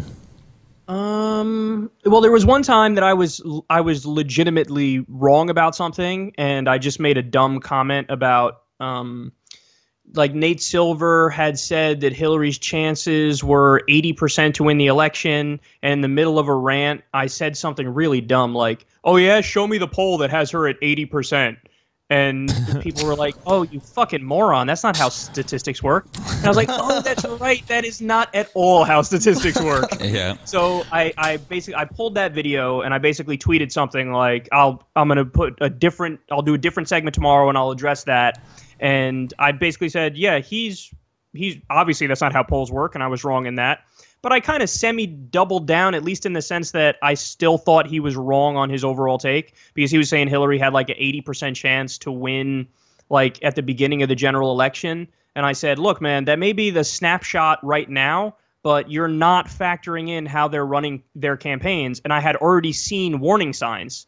Now, I know that he can't quantify that, but I wanted to lay that out in my segment. Like, oh, you really think it's 80% or 85%? That's just not true, man. But in the midst of doing that, I said something stupid, so I got some backlash. So sometimes the backlash is merited, and sometimes it's totally justified.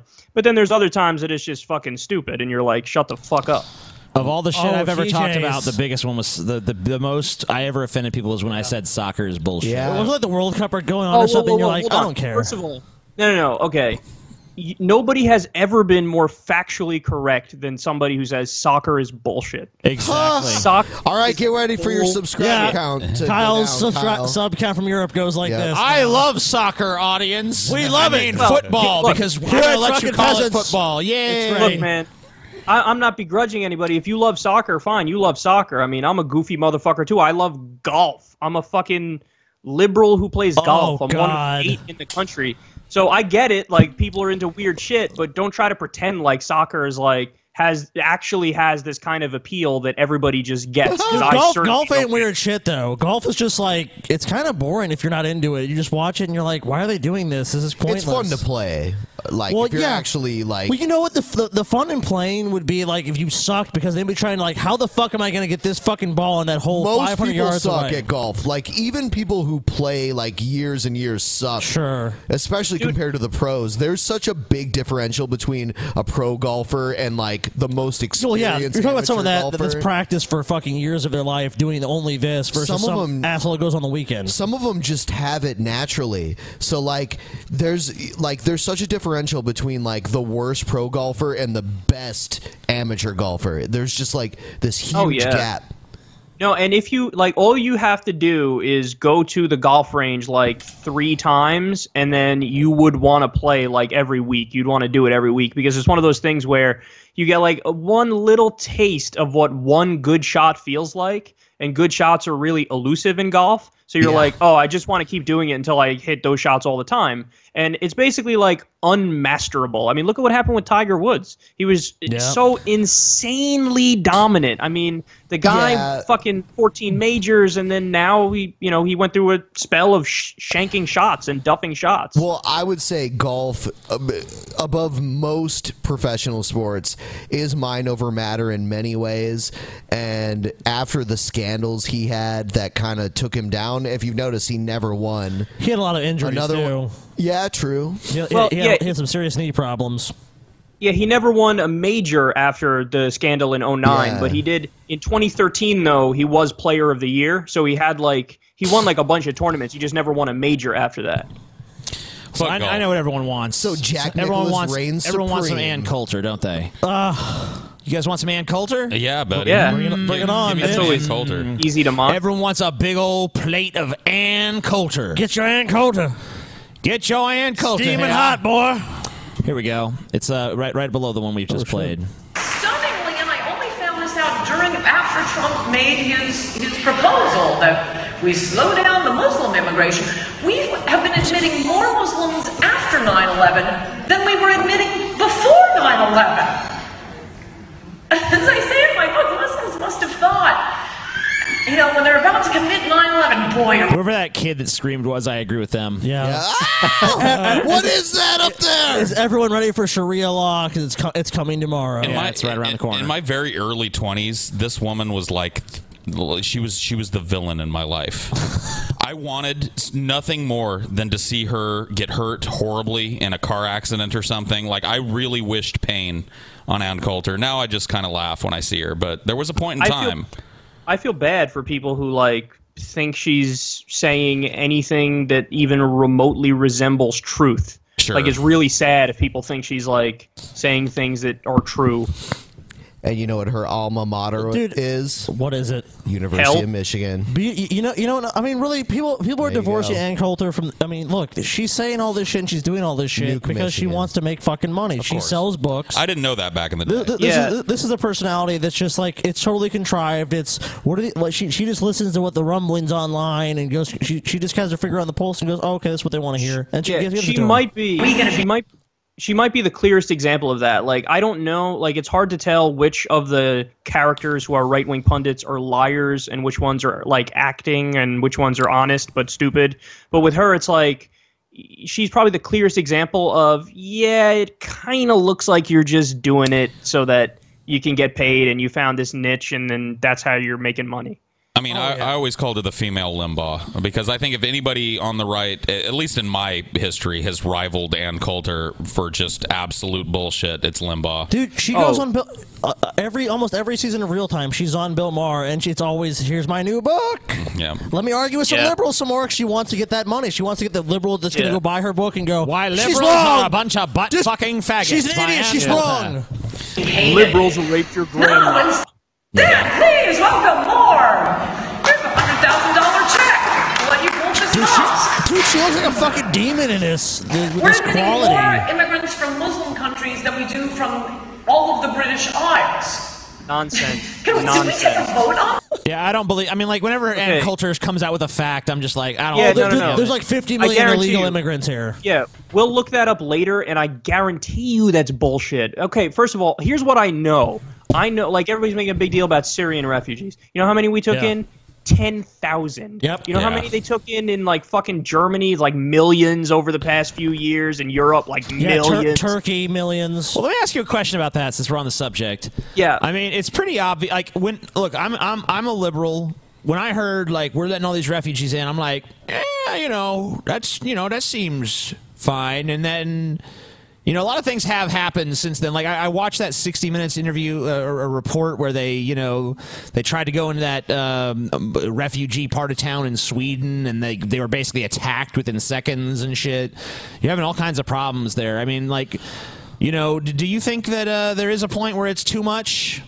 Yeah, no, of course, because there is a discussion to be had about how many do you let in? I mean, that's the most reasonable discussion ever. I mean, we're a sovereign nation. Every single sovereign nation on the planet has borders. If you have a nation, you get to control your immigration flow. There's no question about that. Yeah. So there's a line, but I think the point is that as far as where we're at in the U.S., where we have people like fucking Ann Coulter and a bunch of morons who are pretending Sharia law really is going to take over Oklahoma when we've only fucking taken in 10,000 Syrian refugees. And by the way, 80% of them are women.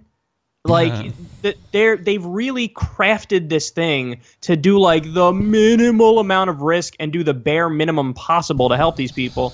Look, if it was me, if I was president and I was, crafting some sort of policy, I think that I would probably take in like 60,000 or 100,000 or something like that. And don't get me wrong, I would do, like right now we have a really like rigorous vetting process in place. So it takes like a year on average to get in here, and they do biometric screening. But dude, let me ask you this: we have a country that borders us that's taken Canada. Canada takes in tons and tons. Like in Canada, you can literally sponsor refugees from Syria or whatever country. It's Canadian law, if you have the money.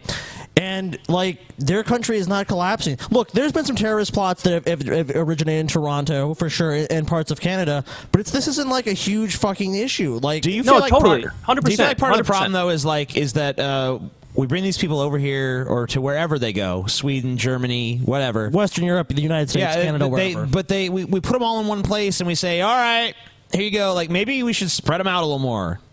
Like maybe don't let them fucking exist within a like. There's a reason their country failed. You nailed it. No, you nailed it because the enclaves. So that's the difference between the kind of multiculturalism that you're talking about in Europe, where it's like multiculturalism where you have like very distinct pockets of like, oh, over there it's ultra Orthodox Jews, and over there it's fundamentalist Muslims, and over there it's whatever, people who are more secular and liberal. Yeah, that's a kind of multiculturalism that's doomed for disaster, because what's going to happen is you have like fundamentalist Muslims and ultra-Orthodox Jews are going to clash, and those ideologies, if they're extremist ideologies in those communities, it's like built to spread and be fairly supremacist. Yep. And so that's a kind of multiculturalism that's bound for failure, and that's what we're seeing a lot in Europe. So do you think the melting pot approach is better, or 100%? The mosaic 100%. Versus the melting pot. The melting pot works better.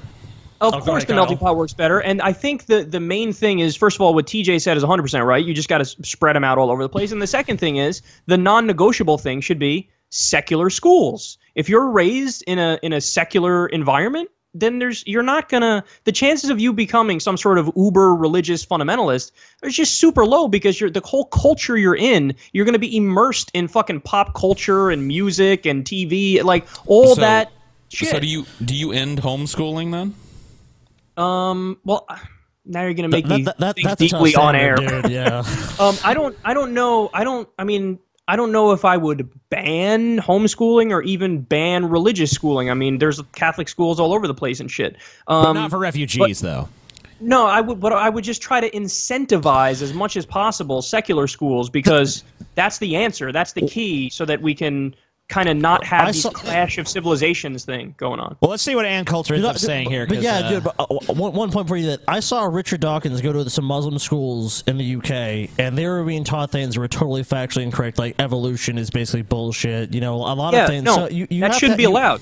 Yeah, exactly. That's what I'm saying. That point. The reason I brought up homeschooling is I have a sister who's an ultra fundamentalist Christian who homeschools her children, and they're being taught things that are factually just not true every day. And when they are finally released from this homeschooling and sent out into college, they're going to be at a huge social disadvantage, a huge knowledge disadvantage, and they're intelligent little kids. So for me, I think that it's time that we do something about this homeschooling. I don't think that we can trust that children are getting a standard education at home and learning the facts of the world. We need some kind of a standard that we hold education to. No? Okay. So the first step to what you're talking about there is just, you have to have federal standards for education. Now, I know, like with Common Core, maybe it was done wrong, and maybe it was done in a goofy way where there's a lot of shit in there that just shouldn't be in there. But the idea of national standards for education, there should be no debate about that, because let's be real, if we don't have national standards, the people in Alabama and Mississippi and Kentucky are going to be learning that creationism is fucking true and evolution is false, and Jesus loved Reagan, and you can't have that. You have to have Reagan.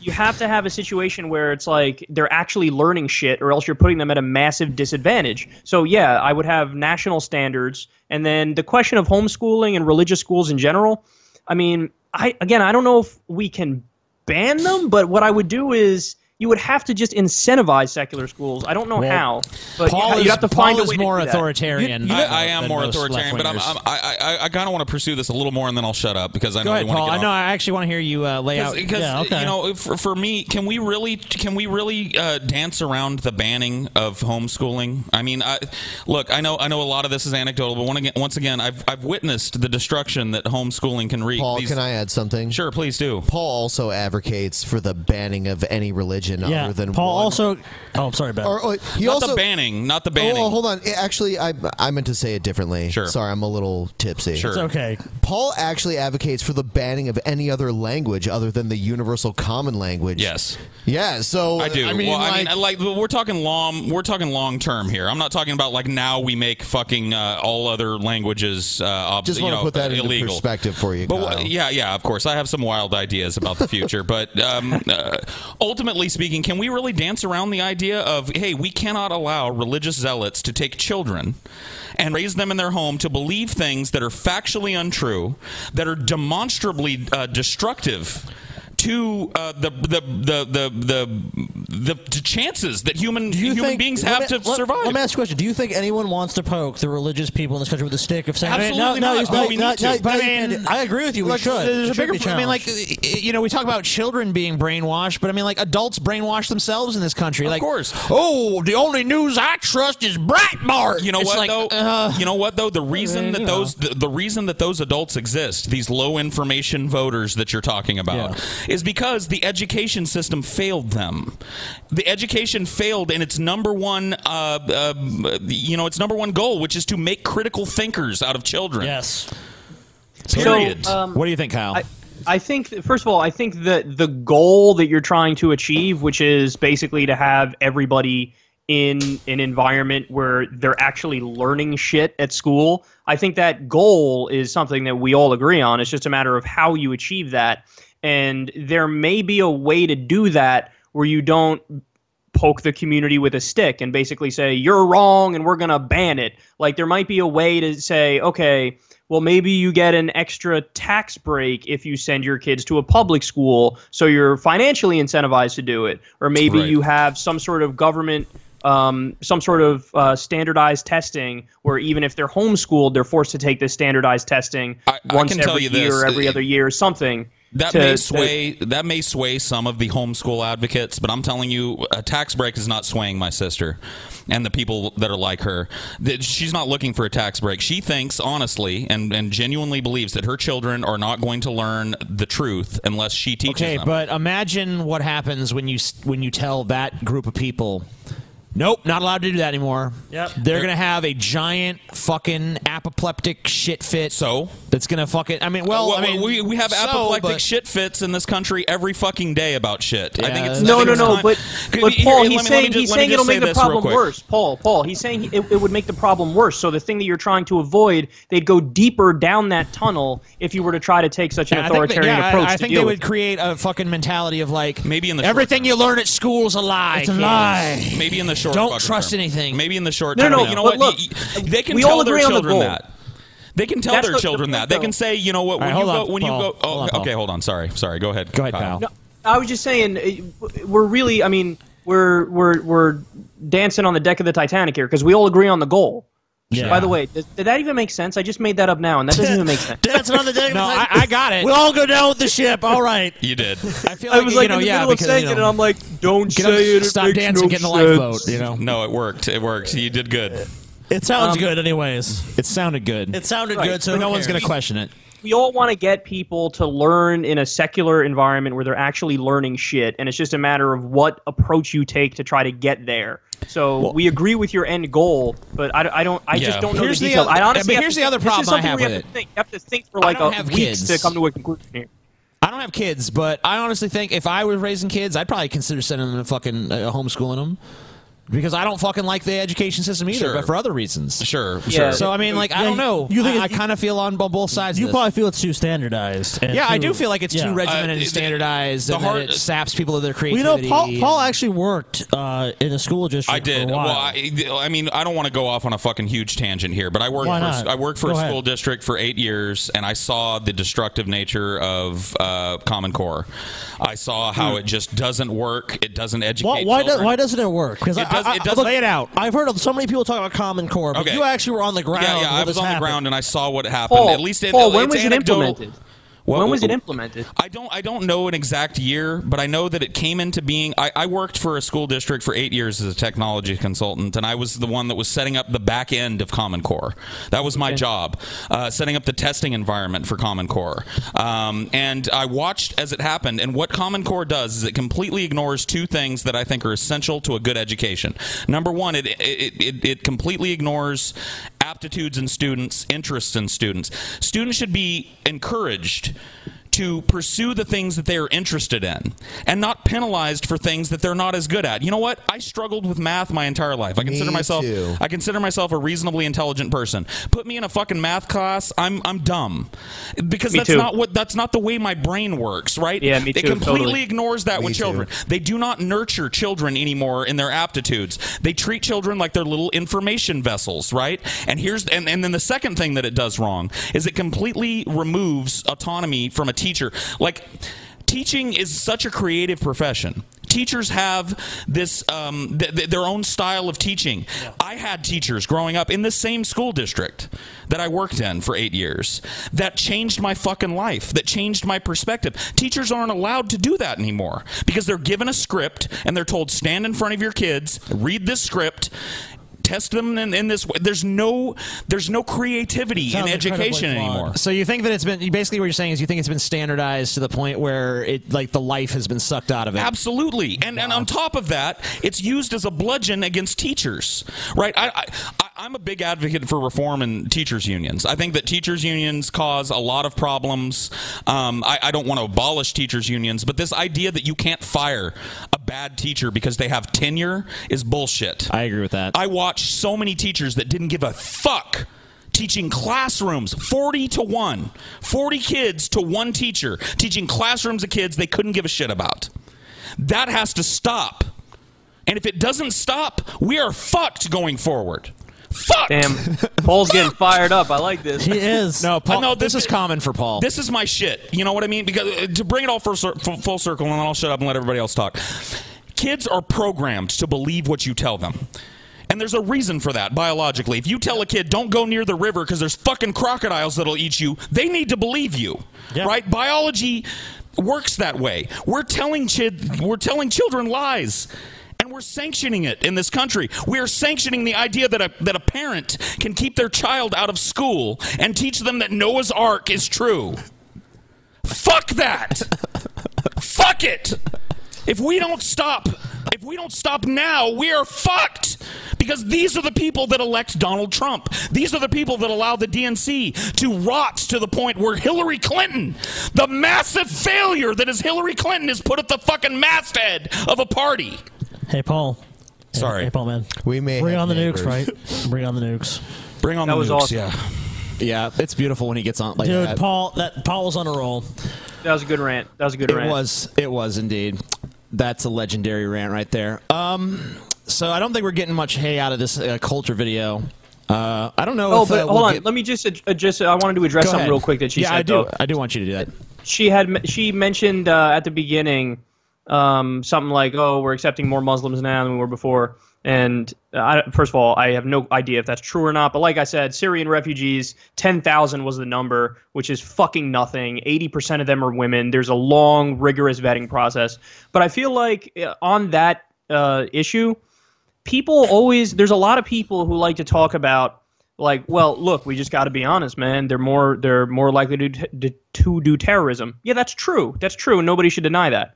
But then there's also a second part to that equation, which is it is also true that the overwhelming majority of the people you let in are not going to be any problem at all. So if you're going to bring up the first fact, which is, yes, there's more religious terrorism coming from Islam today, then you also have to bring up the second fact and make clear that it's like the same thing with like with Devin Tracy, to bring him up again. Devin Tracy, when he brings up black crime, he always likes to talk about how it's disproportionate. It's disproportionate. They're doing more crime. They're doing more crime. They're doing more fucking crime. TJ, what don't you get, you aggressive cuck? But then he never brings up the second part of that, which is that the overwhelming majority of black people are not criminals. I was on his show, and I actually, which no longer exists. Yeah, I was on his show that fell apart because he couldn't keep a group of people together. I brought that up to him. I'm like, look, yeah, you're right. Everything you're saying about that is right. It is true that black people are 14 times more likely to commit this crime or whatever. But what you're not realizing is they're 14 times more likely to commit a crime that is statistically insignificant in the white community, and even 14 times it is still pretty fucking insignificant. That's exactly right. You still end up with 99.99 whatever percent of black people have never murdered anybody. That's right, and that's the main point. That has to be brought up too. Yeah, and every video I've seen of him on that issue, that's the only fucking point that I keeps coming up in my head, where I'm like, why don't you fucking acknowledge that obvious point instead of just harping away like a clown? Okay, never acknowledge. You know what Devin does though, and this is Devin's tactics here. He goes and finds some racist, incendiary rhetoric. He cuts out the part that's overtly racist, and then just uses the build-up, and then when you fill in the blanks, like, yeah, I've heard this shit before from racists, and he's going here with it. Oh, you just called me racist. And you say, well, that seems racist to me. He's like, oh. Because now, of course, it's a bigger deal to call someone a racist than it is to actually be a fucking racist. I always wish that Devin Tracy would just say what he means, because I think what Devin Tracy is trying to point out is that in America, at the African American community or the black community in America has some fucking problems that we can't solve. I, as a white man, can't help with some of the shit that's going on in the black community. That's true. And that is absolutely 100% fucking true. I agree with Devin on that. They have to fucking step up and stop some of the shit that's happening. With that being said, right, what Kyle said comes into play, right? We're not talking about this giant number, right? Like, most black people are not out there gangbanging. No, of course not. Right. The vast majority are not. Yeah. Vast majority. And then also, we haven't even reached the broader conversation, which is one where Devin, I don't know if he's guilty of this, to be honest, but why is it that those things are the way they are? Why is it that there are those disproportionate numbers? Because the further right you go, the more likely they are to say. I've literally asked him this. Okay, I've literally asked him this. I've asked Devin why, and he's like, "Why doesn't matter." Yeah. Oh, it's like, okay, it does to me. Do we have a couple it kind of does. It kind of matters. fucking does. It's the fucking heart of the conversation. That's everything. Everything is why is that the case? And the reason why he gets called racist all the time is because he floats these statistics, which are true. The black community is killing itself in reprehensible numbers. This is true. I'm pretty much convinced he wants people to call him racist. He floats shit like this, but he never offers an idea. He stays away pathologically from any idea that would cause it. Yeah. It would be like if I said things that kind of made me sound like a pedophile, but not quite. Like, right. Oh, wow. And then when you called me one, I was like, oh my God, you called me a pedophile. How could you accuse me of that? Yeah. I was just pointing out statistics. Sometimes children are sexual beings. Yeah, and they need an older person to show them how to have sex. Devin has some points. Obviously, Devin has some points. Yeah. But at the same time, what he's talking about, he's totally divorcing context and everything else from it. It's like TJ, we had this big debate with him. I remember what was going on. You're like, okay, well, how do you address poverty? How do you address all these other, some police bias? How do you address bias? How do you bias in general? How do you address all these issues? And Devin was just like, no.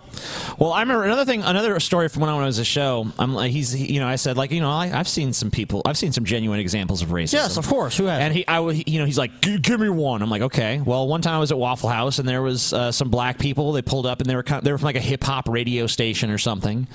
And they pulled in to go to Waffle House or go to the gas station or whatever. It was a gas station. Yeah, they were at a gas station, and then next thing we know, like 50 cops showed up at this little small town. And they're just looking at him. And they're just standing around like, yep. And this is in Mississippi. God. And, and Devin's like, so? You gotta realize that they're more likely to be violent. Yeah, okay, maybe they're more likely to be violent statistically, but so Devin wants to there's still a minuscule chance. So what Devin is arguing for is the thought police. Someone hasn't done something yet, but they may do it, so they're guilty. It's like you might be guilty because your skin color indicates that there might be a slightly higher percentage that you're going to do this. It's like bullshit. Yep. Get out of here. And he wouldn't admit that was racist. That's why it kind of goes back to what I was talking about earlier, though. It's like you got a segment of people who will not admit that anything is racist, no matter how racist it is, and you got a segment of people that think everything is racist, no matter how innocuous it is. Well, the thing that set that the whole thing off was, if you as an individual who's a member of this race has a problem with being harassed by the police, then maybe your race as a whole should stop committing crimes. Yeah, that's where that came from. It's just a stupid idea. It's a stupid fucking word game that allows him to maintain this I'm edgy. I hate that word, but really he has this edge where it's like people can call me racist, I deny it, but I'm actually kind of floating this idea without offering any fucking. You can't see groups. Here's the monoliths. thing, though: if you call him a racist, that justifies anything he will do to you. Yeah, exactly. But the problem is when you take groups as monoliths and you take them as giant things. So you take whites or blacks, or whoever. It's like I saw this on the left where it's like the white lash. Oh, there's too many whites voting for Trump, and that's what caused this. Like you cannot be so reductionist that you look at someone and take one superficial trait and say this is the answer. No. I as a white person, I walk around and I look at what other white people are doing, and I go, what the fuck? Like, I don't feel some solidarity because we have less melanin. You know what I mean? Right. I look at a person and I'm like, what the fuck are you doing? I see white people doing shit all the fucking time. That makes me go, Jesus Christ, what are you fucking doing? And that kind of thinking leads to terrible fucking policies, like with stop and frisk. There was some study on stop and frisk, and they found that like 98% of them, or some crazy high number, yielded absolutely nothing. So you're just going around, you have no probable cause, you have no reasonable suspicion, and you're just fucking stopping and frisking people. Now, obviously, who do they stop and frisk? They stop and frisk minorities because, like we were saying before. And that started in New York City, right? That whole policy originated in New York City. You know what's interesting is New York City had this huge reduction in crime. We've seen a huge reduction in violent crime throughout the U.S. But the interesting thing that you really see is that stop and frisk was not a huge part of it. When you look at the efficacy of stop and frisk. No, you're right. It was the opposite. In fact, I covered the story a while ago. It was they stopped doing stop and frisk, and then in like the year following, crime dropped. Yep. So it wasn't doing dick. All it was doing was taking away people's Fourth Amendment rights. Again, well over 90% of people, they got nothing out of it. And by the way, think about and of the things they got, how much of it was just a little bit of weed. It was probably most of the people they stopped who had something. It was crime dropped because they stopped charging people with petty crime. But you know what the truth is with the policing system in this country is really it's the profit motive. Like look at civil forfeiture, look at fucking stop and frisk. It's just looking for something to bust you on, so you have to give them some money. I'm a big fucking I'm an empathetic person. And as a white person, I try and put myself in the shoes of a black person who is just walking home from fucking work, and the cops pull up, and they're allowed to fucking pat me down for no reason other than the fact that I was walking down the fucking sidewalk. That's bullshit. White people would be up in fucking arms about this. Why do we think that this is an answer? You're aggressive, to the fucking problem. You such a regressive. If you've done nothing wrong, and you're walking down the street, you're right. Why the fuck should you be fucking If stopped? a cop walked up to me and I was walking down the street and was like, freeze, I'm going to frisk you, I'd tell him to go fuck himself. I'd probably get arrested. What would you do if like a George Zimmerman rode up on you and was like... Jesus Christ, I don't know. Run. I'd run the fuck away. And by the way, look, one of my guilty pleasures, I'm like semi-embarrassed to admit this, is I actually like to watch the show Cops. And when I watch that show, I always say, it's like, I call it the biggest 50-50 show ever, because half the time when they show up and they're stopping like an assault, or they show up and there was some violent crime, you're going, oh, that's fucking awesome, because I don't want to do that, and that person's a fucking hero for showing up at the place where nobody wants to be. But then the other half the time, they're doing an illegal search on somebody, and they find some weed, and they're like, okay, we got to bring you in over this. They find somebody with some drug paraphernalia. They're doing some undercover. They bust people. Some undercover thing.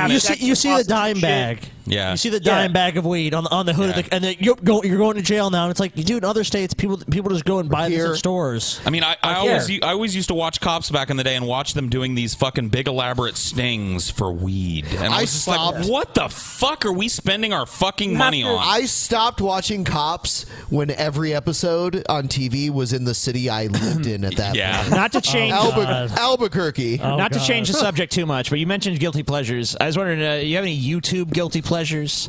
Because I like watching these terrible top 10 lists, man. Who doesn't? I'll watch the shit out of those. So I'll tell you who I watch on YouTube. I don't know if any of them are guilty pleasures because I actually just enjoy watching. I'll watch your I'll watch your stuff. I watch your stuff all the time. I watch Sargon of Akkad. Good channel. And you're appearing on his show later this weekend, aren't you? Yeah, I think tomorrow at some point, though. I haven't brushed up the exact time, but I should be doing that tomorrow at some point. I've actually started watching a lot recently. Jimmy Dore's show. He's kind of taken off recently. Ooh. Didn't he spit in Alex Jones's face?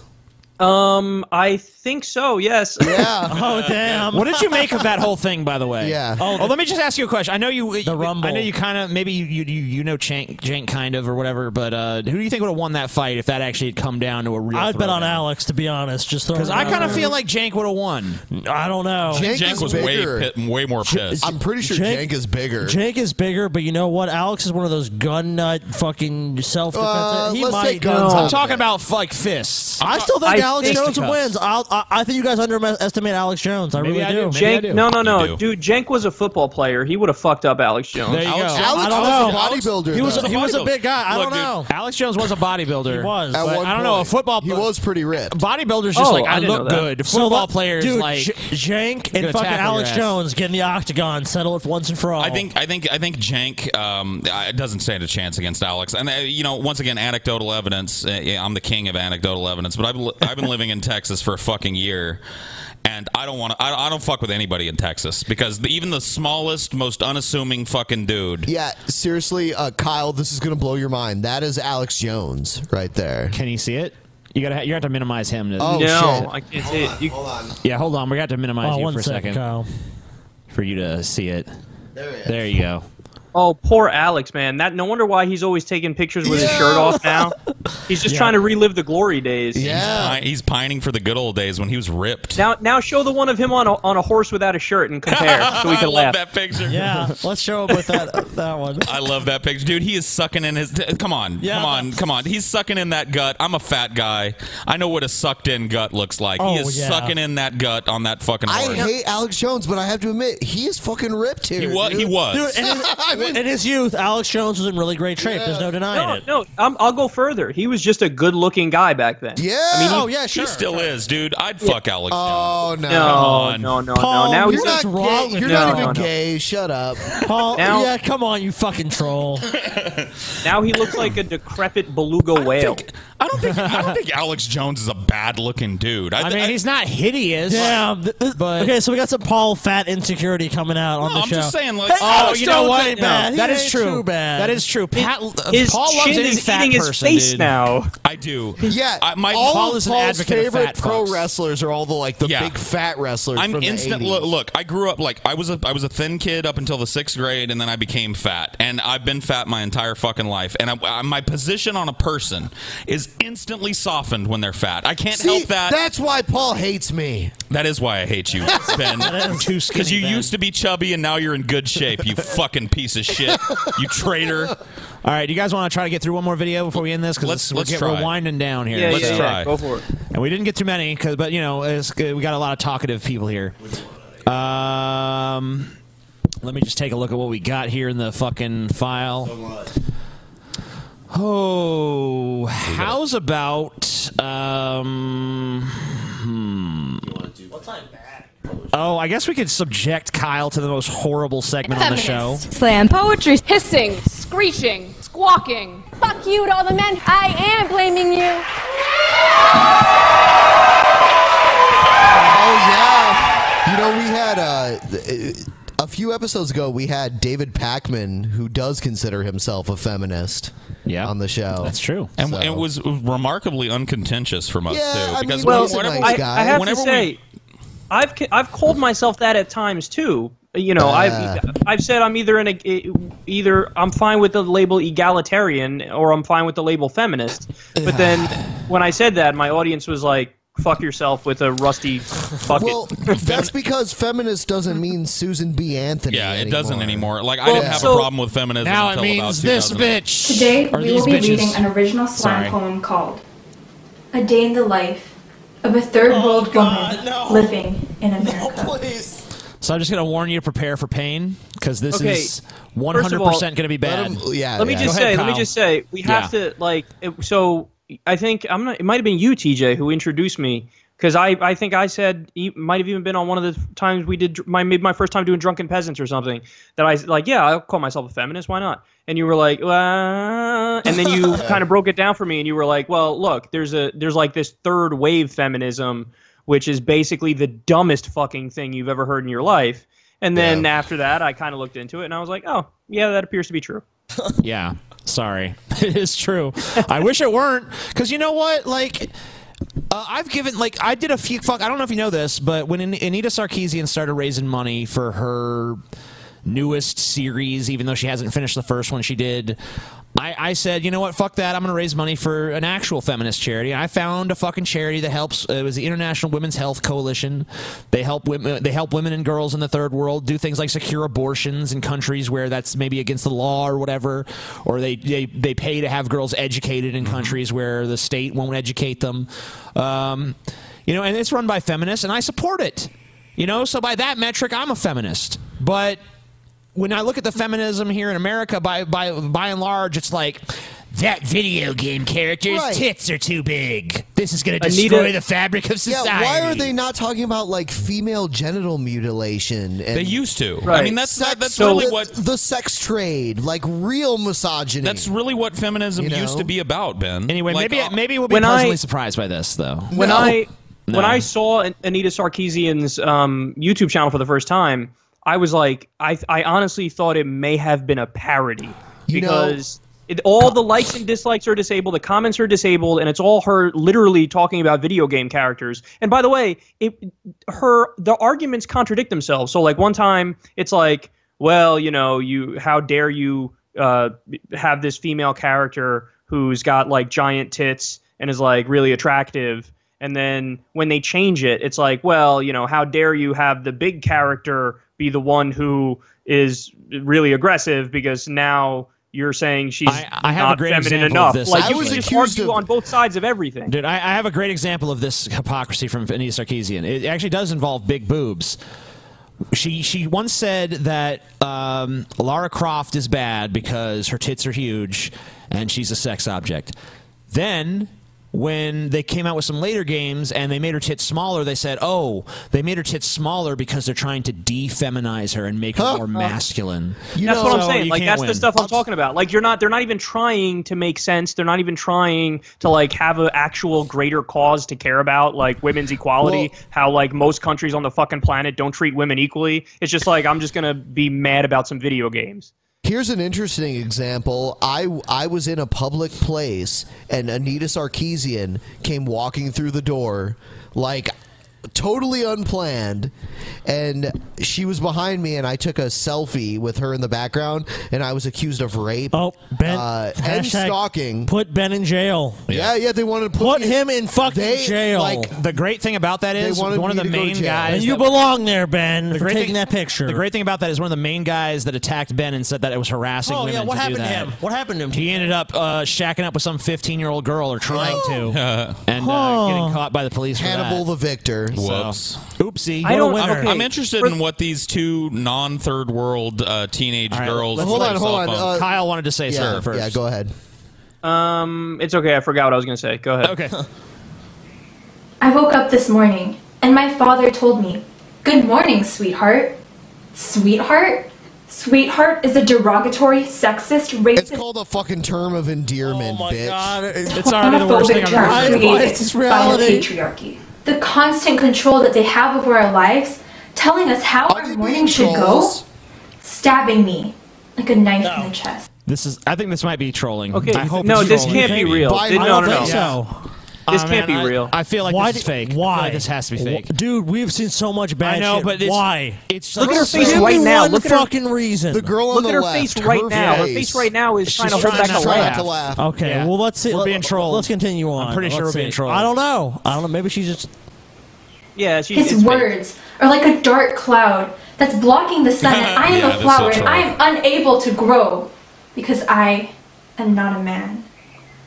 And at my patriarchal and oppressive workplace, I told my misogynist. This is fake. Yeah, this is fake. Yeah, 100% fake. This is not real feminist poetry. Dude, we have seen too much of this. Yeah, like, initially I was like, I well, know let's give him a the second. hallmarks of real feminist Well, poetry. yeah, I wanted to give them a and this is second to bullshit. see if they actually. Yeah, but this is too coherent. All right, let's watch. Since we can't watch this disgusting horse shit, let's watch even more disgusting horse shit. Here's Tucker Carlson. Oh God, why? The most remarkable presidential election in memory is how so many of us in the media got it so wrong. So Tucker Carlson, is he a virgin? He's probably a virgin. No, dude, come on. He's definitely paid for sex. He's come on. swimming in pussy. Come on. Come on. Oh no. Come on, he doesn't Kyle, just he's pay paid for a couple sex. times. He pays for women to like shit on his face. Oh, I think so. Does he wear a bow tie while they do it too? Totally. Honestly, 100%. if a woman shit on his face, it'd be an improvement. So whatever. It would be. Virtually every person with a high-paying job in Washington, New York, and Los Angeles Paul, can I borrow demanded that voters not support Donald Trump for president, but they did it anyway, and we never saw it coming. Why is that? Joining us now to unravel the mystery is New York Times columnist and two-time Pulitzer Prize winner Nick Kristof. His latest column is entitled Look at this fucking What guy. the fuck What is the this? fuck is that thing? Yeah. I'm here. Someone get the flamethrower. What is You this? have gray hair, dude. Dude, Just we're watching the accept fucking it. thing. Dude, it looks like that fucking guy who used to star in that Mad About You thing, like Paul Reiser. Paul melted Reiser, with acid. totally. Yeah, Paul he looks Reiser. like Paul Reiser had acid thrown in his face. Dude, and then yes. there's this thing. Ugh. Oh, you nailed it. Nicholas Kristof, thanks for joining us. Appreciate it. Good to be with you. Hideous. So you've got this new column out, 12 steps for people. Sorry, I wouldn't make fun of him, but I know he's about to say some reprehensible shit He anyway. is. That's going to justify me making Dude, fun of him. he's on who Tucker are Carlson. traumatized, Exactly. as you say, by the election. And I won't go through all of them, but he's a sample: volunteer to fight Islamophobia, join the ACLU, donate to Planned Parenthood, what is it, take on sexism and misogyny, sort of all the stations of the cross of lifestyle liberalism. But there's no number 13, which is assess why this happened. Think deeply about why an event you didn't predict came to pass. Why not? Well, fuck. I actually agree with that. Yeah, me too. Let's see what Kristof said. Their spin is probably going to be horrible, but that premise I actually do agree with. Let's see what Kristof said. Okay, let's do it. Actually, that is within the 12. One is to get out of our echo chambers. And so to follow people on Twitter or Facebook who do not agree with you. Make sure that you have friends I like this so who far, actually. disagree with This you is surprising profoundly. me. If you have a friend Some who Fox voted News for shit. somebody else, if you're a Clinton supporter, if you You're have drifting to friends the who- right, TJ. No, I mean, like, all he's saying is, like, follow people who disagree with you on Twitter and stuff. No, and yeah, be he's saying open-minded let's other try to points of view. diagnose why we missed Trump. He's saying diagnose that. So Yeah. far so good. actually, I like him. Sorry, you don't look like a melted Paul Reiser. You're okay. Just Melted forget I Paul said that. But there's Still no does. suggestion of why people might have voted for Trump. Now, I read your column, so I know. I think it was in September you had this. Tucker, bring back the bow tie. Hashtag bring back the bow tie. Said it's the North Korean I government. wanted you to look like it's Islamic Doctor Who terrorists, again. it's Come on. the Klan. It's the True. American Nazi Party. It seemed very uncharitable to me. There was no room for. So, like, who is Tucker the nephew of to, like, keep him getting shows? We talked about this because Tucker, like, I'm sure Kyle, sucked. being a political guy, remembers when Jon Stewart went on Crossfire and destroyed. completely eviscerated Tucker Carlson. Totally. And since then, it seems like he keeps showing up, and I don't know why. Despite shitty ratings, everywhere he goes, he has horrendous ratings. That's what I'm saying. too. He sucks. No one wants to watch him because he's horrible. He's so fucking boring, dude. He's the most boring person on Fox, and that's Yeah. saying something. He's so fucking boring. He's so unoriginal. He has nothing to say, but they give him a show. No, it's on cable TV, like all these cable news stations. It's just a fucking insular circle jerk of people who already know each other and have all been hired by the other places. And it's like, if you really think about it, in a free market sense, they're just utter disasters because they're like TV is like there's a limited number of channels and like so it's like a forced market in a certain sense. Meanwhile, like people like us, we're on the internet where people have unlimited options and there's still people who actually choose to watch us. Imagine how many views Tucker Carlson would get if he had to launch a YouTube channel. like 3,000 or 4,000 a video. Jack, 3,000 or 4,000 a video If at that. best. At If best. that. You At know what? best. The show's almost over, and I really think we should tell Kyle about the next episode, so he That's knows. true. And we get to pimp the episode, and I'm going to bring the donation screen up.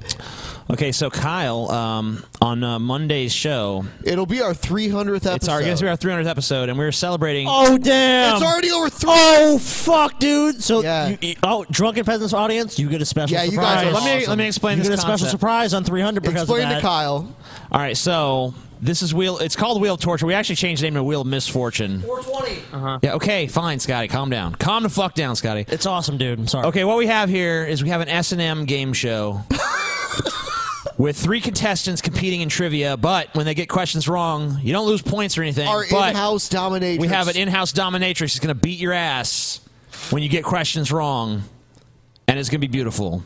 That's awesome. I know it's awesome. Dude, Kyle wants to be on. I I saw it in his eyes. He's like, bring me on this show. And the winner will win over $3,000. I would like to say that this is the prize fund just for them. I can't actually be on it, but I think it's awesome.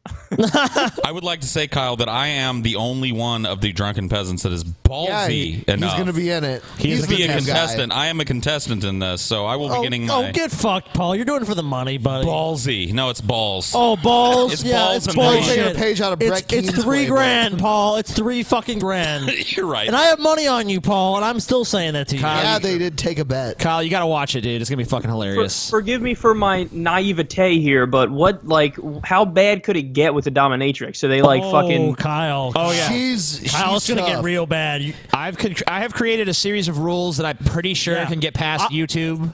Dude, but are still going to be pretty fucking And brutal. she'll show no mercy. Yeah, dude, Kyle, I'm not even trying to pimp this to you in some bullshit way. Like, you're going to legitimately see 2 fat fucking guys suffer. And one scrawny guy. One skinny and guy.